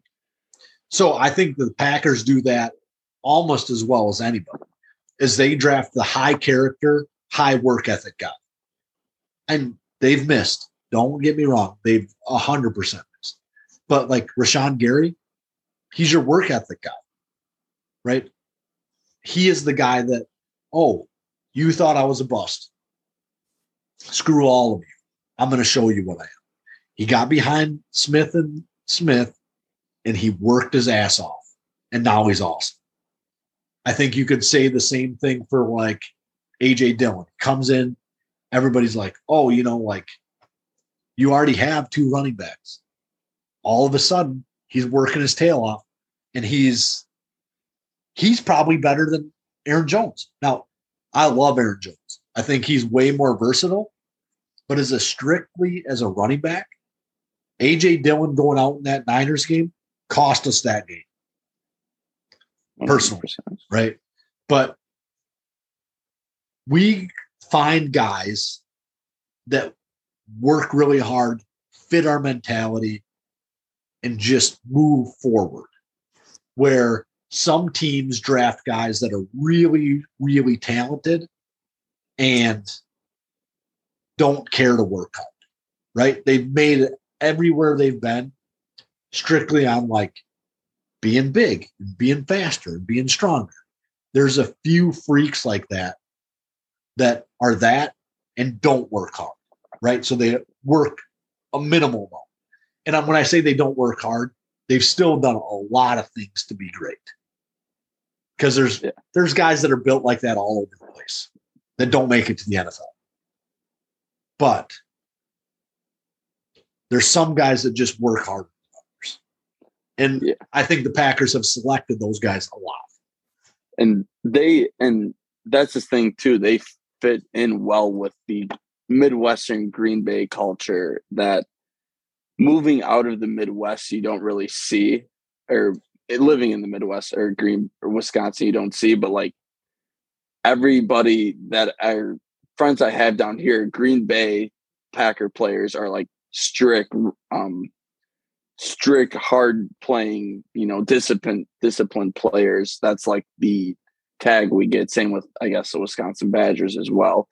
But I mean, that's what I prefer. You don't want, I know I mentioned him earlier, but an OBJ type of character in Green Bay, it just doesn't fit well. So I think the Green Bay front office does such a good job with the evaluating the character, I guess. Yeah, of the I think player. so too. Right. Well, and we talked about Debo and how great he would be for the Packers. How many times do you see Packers wide receivers asking to get out? Now, it happened with Adams, right? But it happened after 7 years with Adams. We had him a long time before that happened. Debo was in his third year with the Niners, and he doesn't like the culture there, and he wants to get out. That doesn't happen that often. I think there's other teams that do it really well too, like the Steelers. I think the Steelers like find those guys that a lot of times don't cause the problems. Yeah. They've had their issues. Well. They've had their issues like with Le'Veon Bell and with Antonio Brown, but those are rarities there. Yeah. Do you want to move on to the prop bets next? I think so. We decided to do 3 prop bets. I don't know if we have anything riding on it or just our personal pride. So if you want to do your first 3 while I get mine up. Yeah. So let's get some rules out there. Sure. Basically, all of them are 100, just like we normally do, right? So when we pick teams, we put $100 down. So I'll just say what the odds are at the end of it. So if you bet 100, my first one is plus 175, so I win 175, right? Yeah. My second one is negative 132, so I win like, I want to say 68. So that's the way it's kind of going to go, that we're betting $100 on each of these. And that's the basic. That's our unit. Yeah. The minimum. Yeah. For the, I don't know if we have like anything on the line. If Pat wanted to tweet something out or send us an email, do something like that, and wanted to get in on this, we could do that. We could make it a sun drop challenge, make him drink 2 of them this coming week or something. That'd be good. Anyway, I'll start with my 3. I'll go with all 3 of mine, and then we'll let Riley roll into his. So the team that takes Kenny Pickett, Carolina Panthers, plus 175. I think that if there's any team that takes Kenny Pickett, it's going to be the Carolina Panthers. And I'm going to put my 100 bing bongs on Kenny Pickett to the Carolina Panthers plus 175. 10.5 SEC players in the first round is minus 132. And I'm going to take the over on that. I think that we're going to have over 10.5 SEC players. 100 bing bongs headed my way. That feels like a lock. And then I got 6.5 Big Ten players in the first round, minus 138. I feel like that's a lock with the way Michigan played, the way Ohio State is. I'm going to go with the over for both of those. So 11 SEC players, 7 Big Ten players, 18 guys from the SEC and the Big Ten right out the gate, first rounders. I like that. And I think it's important to say, I think these are all FanDuel. I think yours are FanDuel as well. And these are, according to Tuesday, April 26th, because with the draft the last week, odds changed so quick with all the talk. So, but I will get to my 3. First, I have the second wide receiver selected to be Drake London, the wide receiver out of USC. It's at plus 125. I kind of went with this just because it goes along with my mock draft as Garrett Wilson being the number 1 wide receiver. And I think number 2 is Drake London. And I think after that, there's kind of a gap between the next 2 or the next group of wide receivers. To me, I think they're the top 2 wide receivers. Next is Jordan Davis, draft position to be under 15.5, which Jordan Davis to be pick 15 or sooner. That's at minus 140.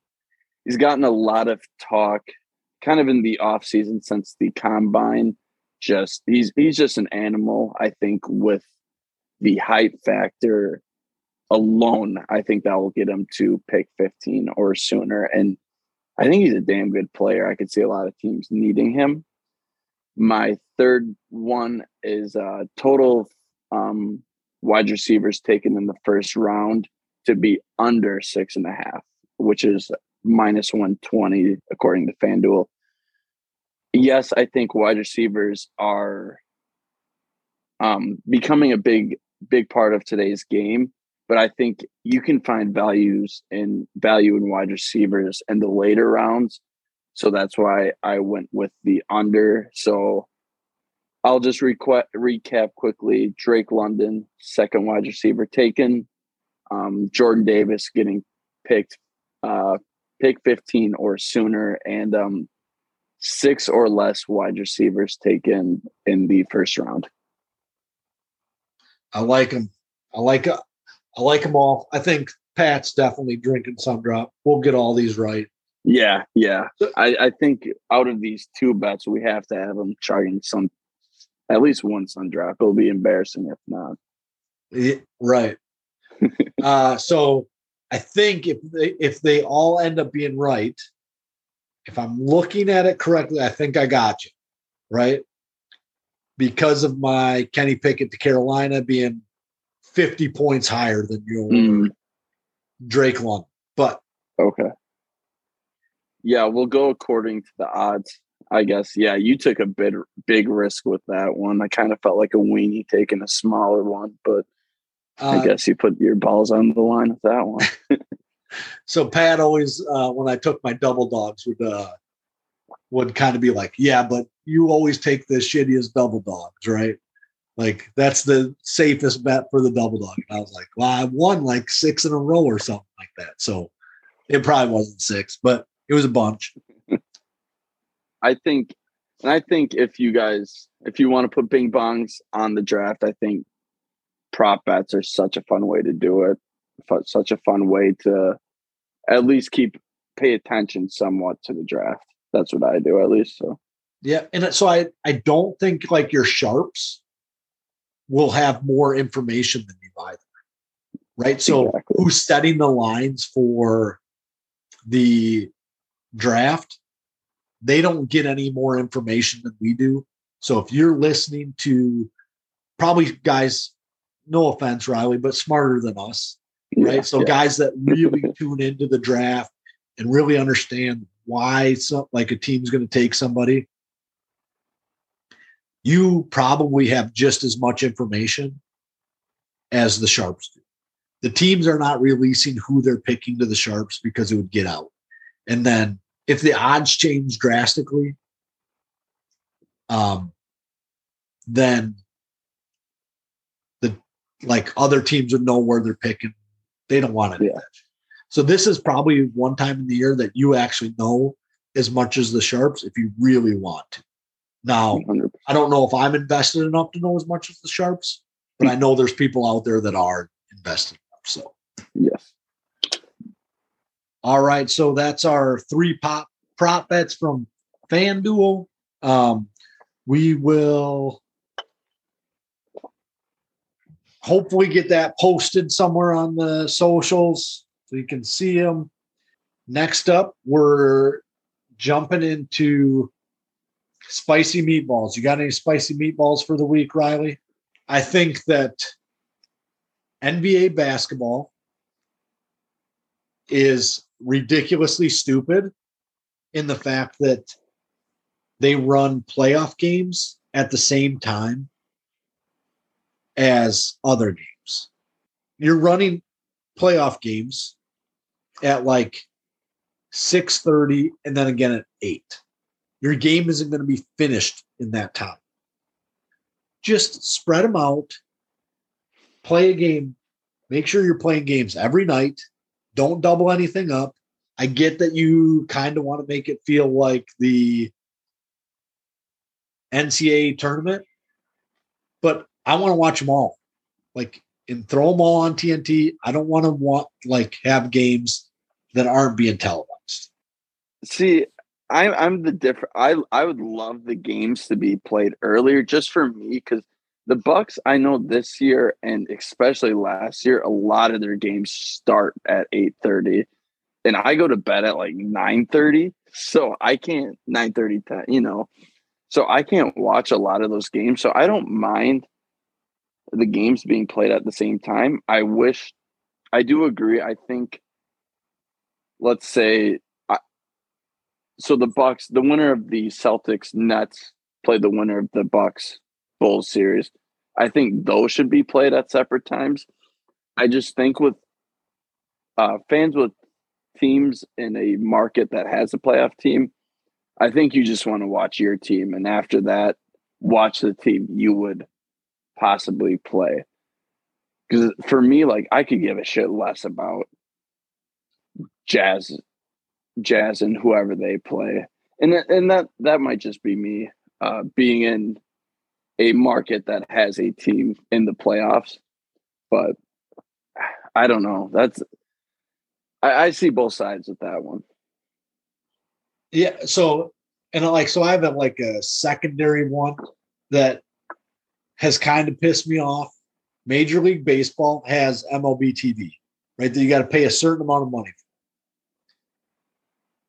If I buy that, living in the state of Wisconsin, I can't watch the Brewers because that's my local team.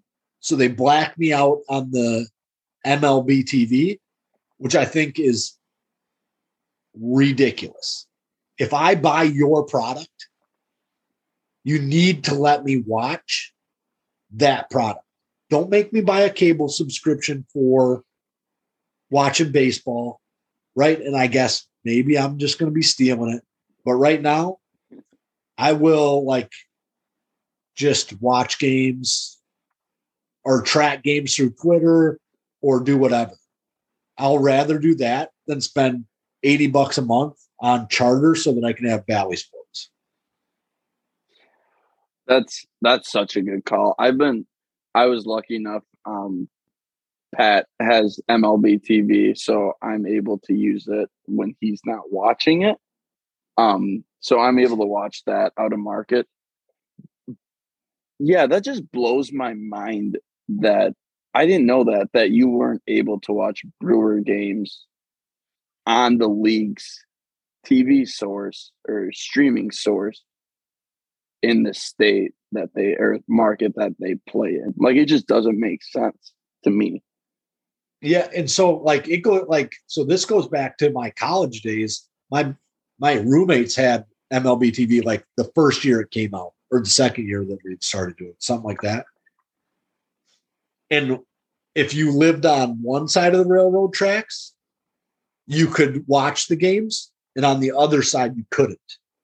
Right. And so we lived on the Wisconsin side of the railroad tracks, so we couldn't watch the games, and our cable didn't have it. We'd get Twins games, but we'd get blacked out of the Brewer games too. And so like we were in Winona, so it was like really close to the sure. Like the border, right? But still should not have made a difference. It like, if I'm buying that product, allow me to have them all. Like the NFL ticket, I don't think they like blacking out local games. I know they do. I don't know if it's NFL Network or whatever. I know there's some games blacked out. It might just be CBS and Fox. But yeah, and MLB is like notorious for like not spreading the game as efficiently as they could, because that's such an easy way to expand your game. Example, if you wanted to buy MLB TV to watch the Brewers, you get the Brewers. Plus, if you want to watch Cubs versus Cardinals, if it's like end of the season, the playoff rate, like it doesn't make sense to me. And that's a good spicy meatball. I didn't know that. Well, and that so kind of pisses me off. And so the other thing is like the NFL games are on free TV, right? They're not on like a cable TV. They're on over-the-air TV. That's not the way Major League Baseball functions. Everything is on cable, which I also think is dumb. But yeah, you do you. Just don't black me out because I live in the state. If I want to buy MLB TV, don't make me fucking buy Charter or whatever. I don't even know if Charter has Valley Sports, to tell you the truth. I know they used to. Actually, now that I know they used to have, obviously, Fox Sports Wisconsin and Valley Wisconsin before I moved, but I could see them honestly like getting away from it. I don't know. I think the MLB chooses poor ways to expand the game, and it's becoming noticeable. Quick side tangent. Did you see any of the Pirates Brewers game today? Like this? No. A lot of the stands are just empty in the MLB, and I don't know if that's due to the weather or just because. Well, that was at the Pirates Stadium, right? Yeah. They're dog shit too. And I know the Rangers down here, there's been a lot of complaints with attendance, and I know that's been a problem with the MLB.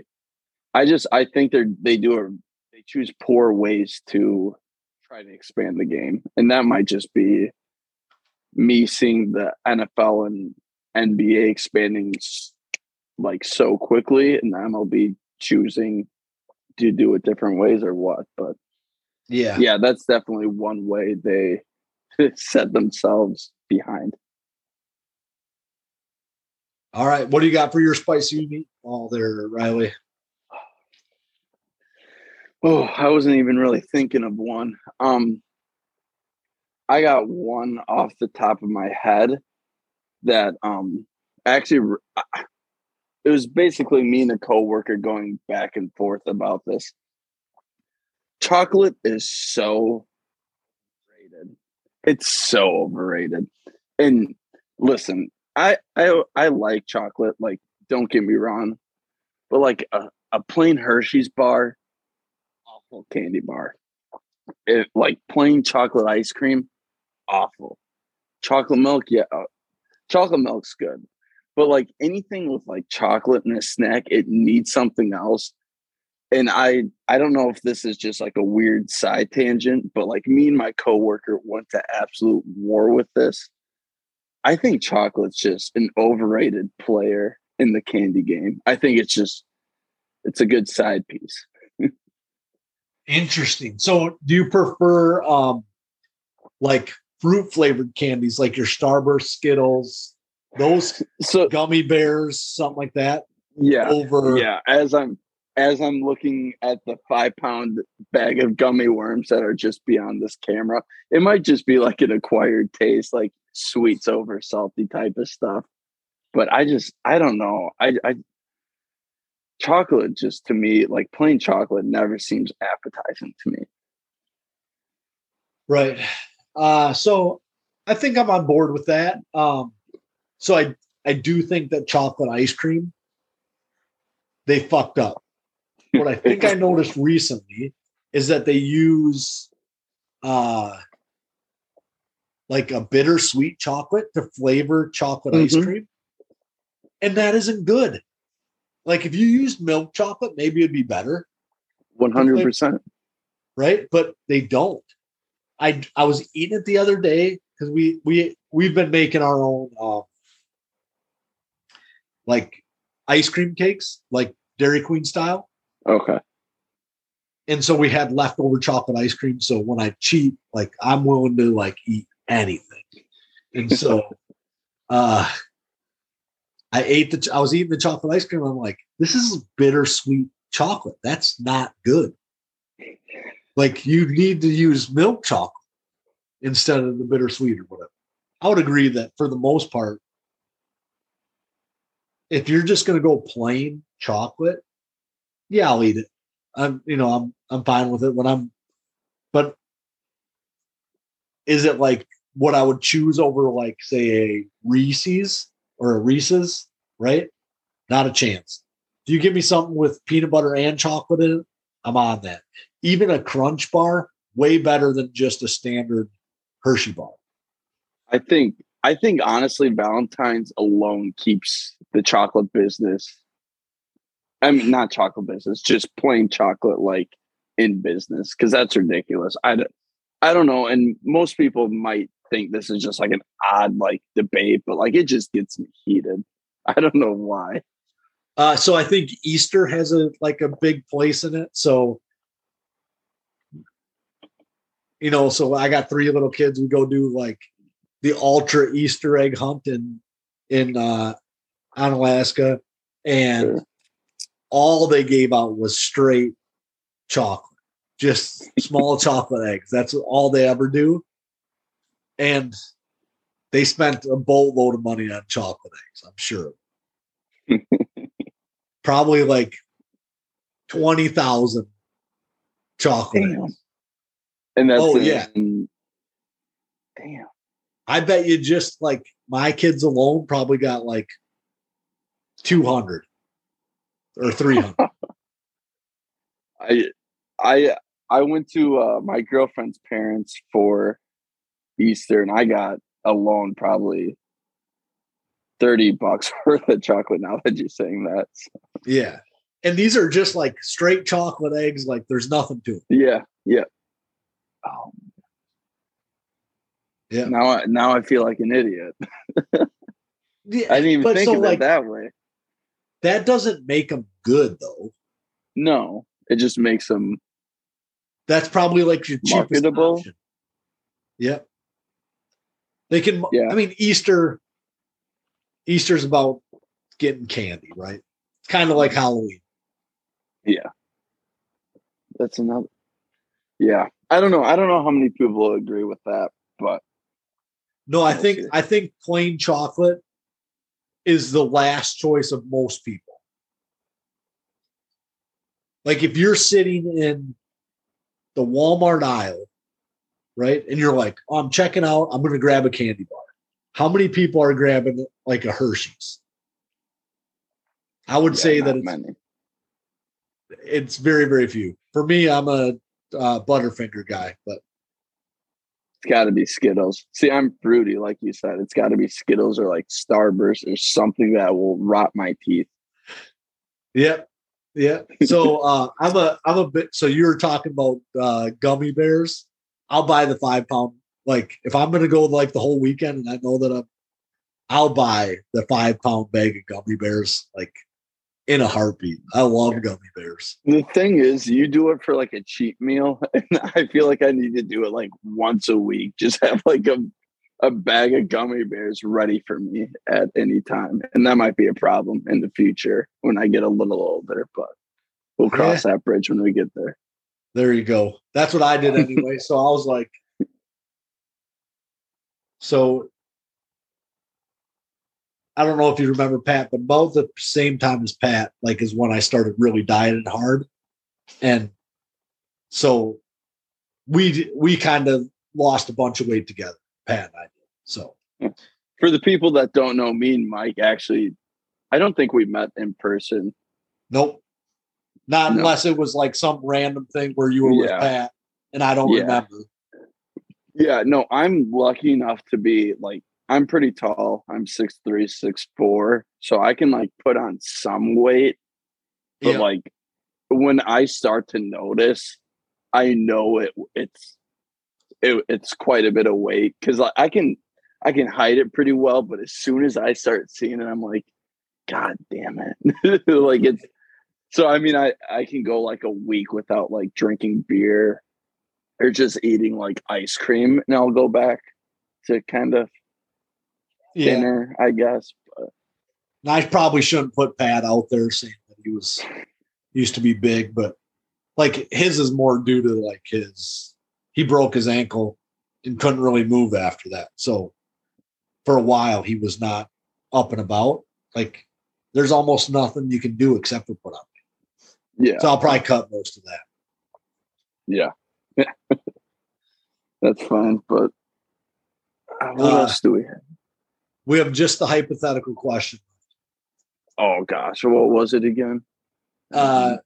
So this week's hypothetical question is, if you're a transformer, which vehicle would you want to turn into? We'll start with that part, and there's a couple other parts of the question.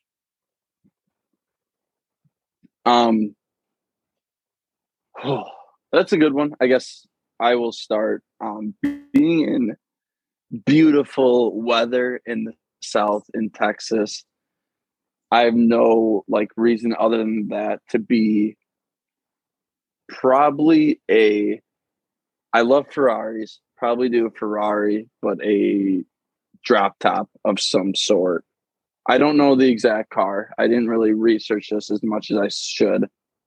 I don't know. I'm a sucker for enjoying the sun because I mean, up in Wisconsin, we didn't get it as much. And even being down here, it's sunny 300 of the 365 days. But like, I don't know. I enjoy soaking up the sun. So I don't know. Convertible, they're badass. Enjoy the sun. If I'm a transformer, I don't know. This is going to be this could be a spicy meatball. I've only watched one Transformer, so I don't know if I'm just describing this right, but I'm just using my logic of picking the convertible. Yeah, so for me, like I'm just gonna straight pick probably what would be my favorite vehicle of all time to have, which would be like a 50s truck. Right? So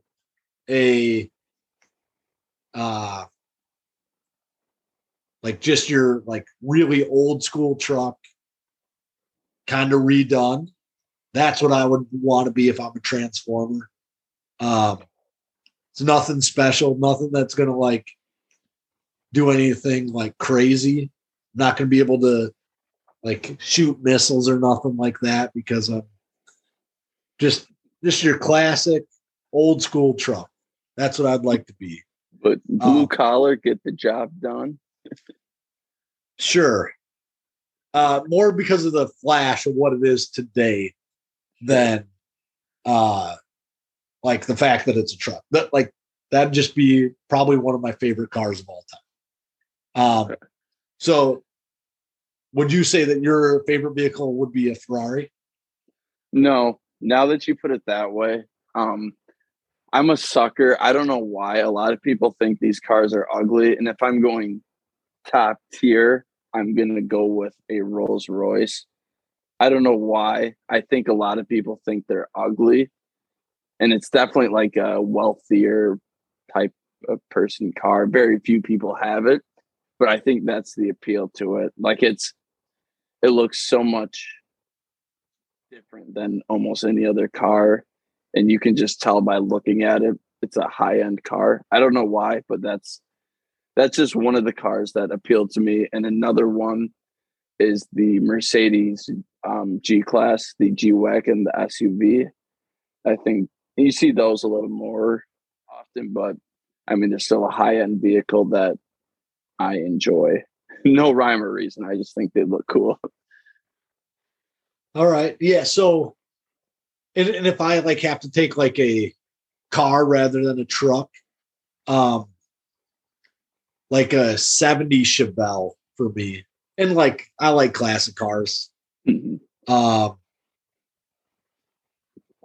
Yes, a 70 Chevelle. Like, if I got to go with a car, be that, and then a 50s truck. My If you could give me a grandpa, 50s truck, that'd be my like daily driver. I would drive that all the time. my grandpa before he passed, he had a '69 Chevelle. It was red and black racing stripes that he said I could have before when he passed. Which, like, looking back at it now, I knew I wasn't gonna get it, but like, I was so pissed off when I didn't get that car. I was like, why the hell didn't you just give me a '69 Chevelle in perfect condition, whatever. But It's probably only like a $40,000 car, right? If it's like really in good condition, it's still in its original state. yeah. No, I don't know. Now I feel like the teenager So that doesn't appreciate old cars. no, so I think that like those cars that you're listing, like they're going to be somebody's classic at some point. Yeah. You know what I mean? Yeah. So Yeah. the And now that reason classic cars are what they are is because like that's what my old man drove when he was, 20 is a big piece of it. I forget we have like a 14-year difference. Right. But like, so the thing that like the cars that I drove when I was in my teens were just shithole cars. So I had a Geo Metro and like a Buick Century or something, or a Buick Regal. Like, and it was like an 86 or something Buick Regal. It's like just shit cars, just terrible. And there were cars that like could have been cool, like I could have been into like Supras or something like that, like or like an Eclipse. Like I think that a Mitsubishi Eclipse is going to be one of those cars that guys from my generation will seek out when they're 45. That's actually a good call. Yeah, Like, I haven't really even thought about it like that way, I guess. right. So what was like kind of the cool sports car when you were growing? And like there might be guys that even seek out like two-door Grand Ams. Yeah. One that I don't know if it was just specifically my buddies, but somebody we knew had a McLaren in West Salem, like a buddy's dad. So that's going to be one of those cars that for some reason, like every time I see it, I'm like, oh, that's a McLaren. And it might not be the most expensive. It's top tier, but like, it's just one of those cars that you are mentioning that I grew up like, oh my gosh, I'd kill to have one of those. A lot of people would. Yeah. But now that you say it that way, right. And so like I don't know that like, and I was not like this like huge on cars guy when I was in high school. Me neither. So I wasn't the guy that was going to be out like turning wrenches now that I'm like a real adult. That is actually super fun. Like I changed my oil. I'm like, man, that felt good to do real work once because I don't do it enough, right? But I'm so glad so just last week, I can say it now. I had to get my oil changed, and I almost asked you guys like what are good places to go, and I thought I was gonna get shit for not changing my own oil. Like I thought you guys were gonna be like, just change your own oil. It saves so money. I don't know where Pat would fall on that, but like I wouldn't blame you for taking it in, but I enjoy doing it. Like it's something that I bought a couple like really shitty cars and had to like work on them because I just didn't quite have the money to be. And my old man's pretty good with this stuff, so like sure, yeah. So like I'd take it to him and I'd be like, I need help. I don't know what I'm doing. And so, but I never cared growing up because he's always worked on our cars. He doesn't work on my mom's. Like so, my mom's she'll be like, I'll just take it in. But like his own, he's always working on, right? Which is kind of fun. But like I never like helped him. Like he never like really pushed hard on me to help him.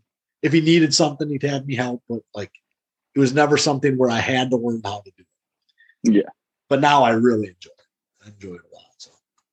And this might be a young person thing to say, but like we are at the point, like my generation, it could be different in different schools, but we weren't really even taught how to do that. I know some people were taught how to do like basic stuff like that, but like it's to the point where like I'm almost embarrassed how to ask how to change my oil just because like I'm so used to just being like, all right, let's just take it in when you could easily save like $30 doing a full synthetic change just in your parking or in your garage.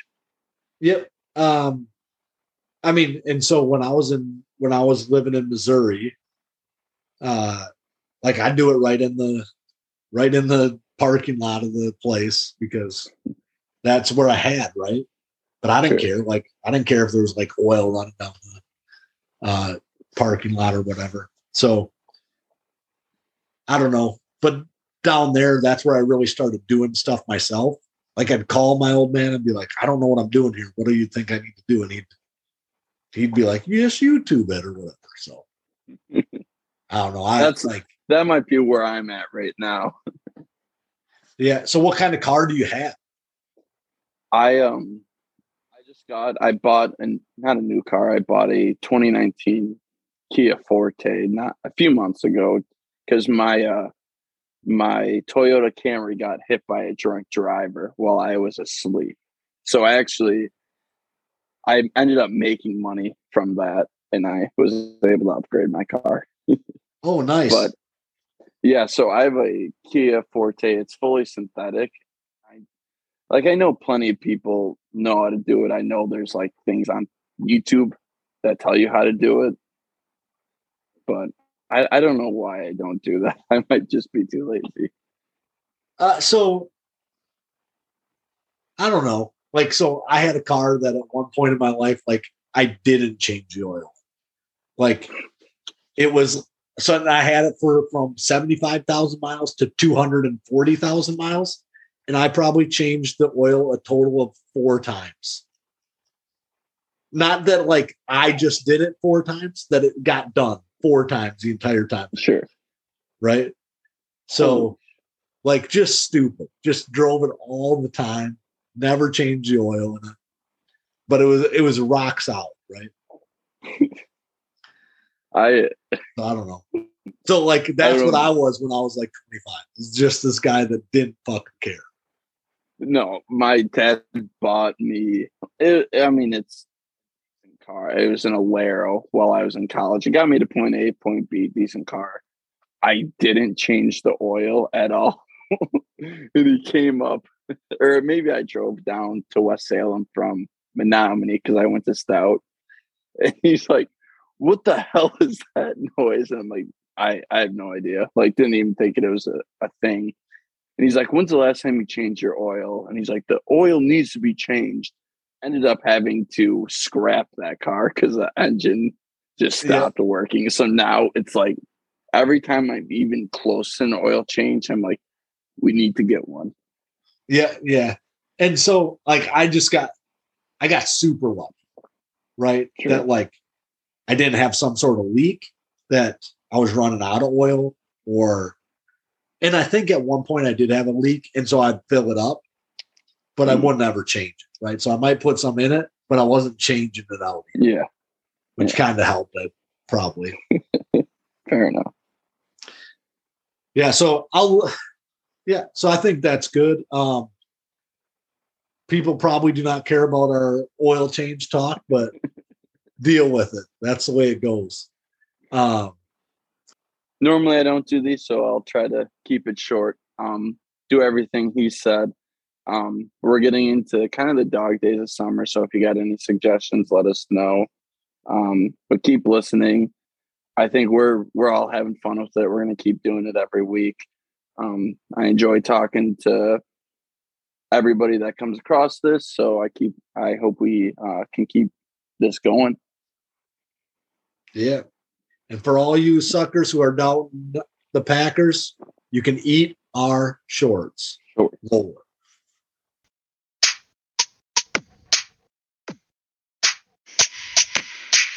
All them suckers that doubted the Packers can't eat my shorts. All them suckers that doubted the Packers can't eat my shorts. Beat 'em. All them suckers that doubted the Packers can't eat my shorts. Eat my shorts.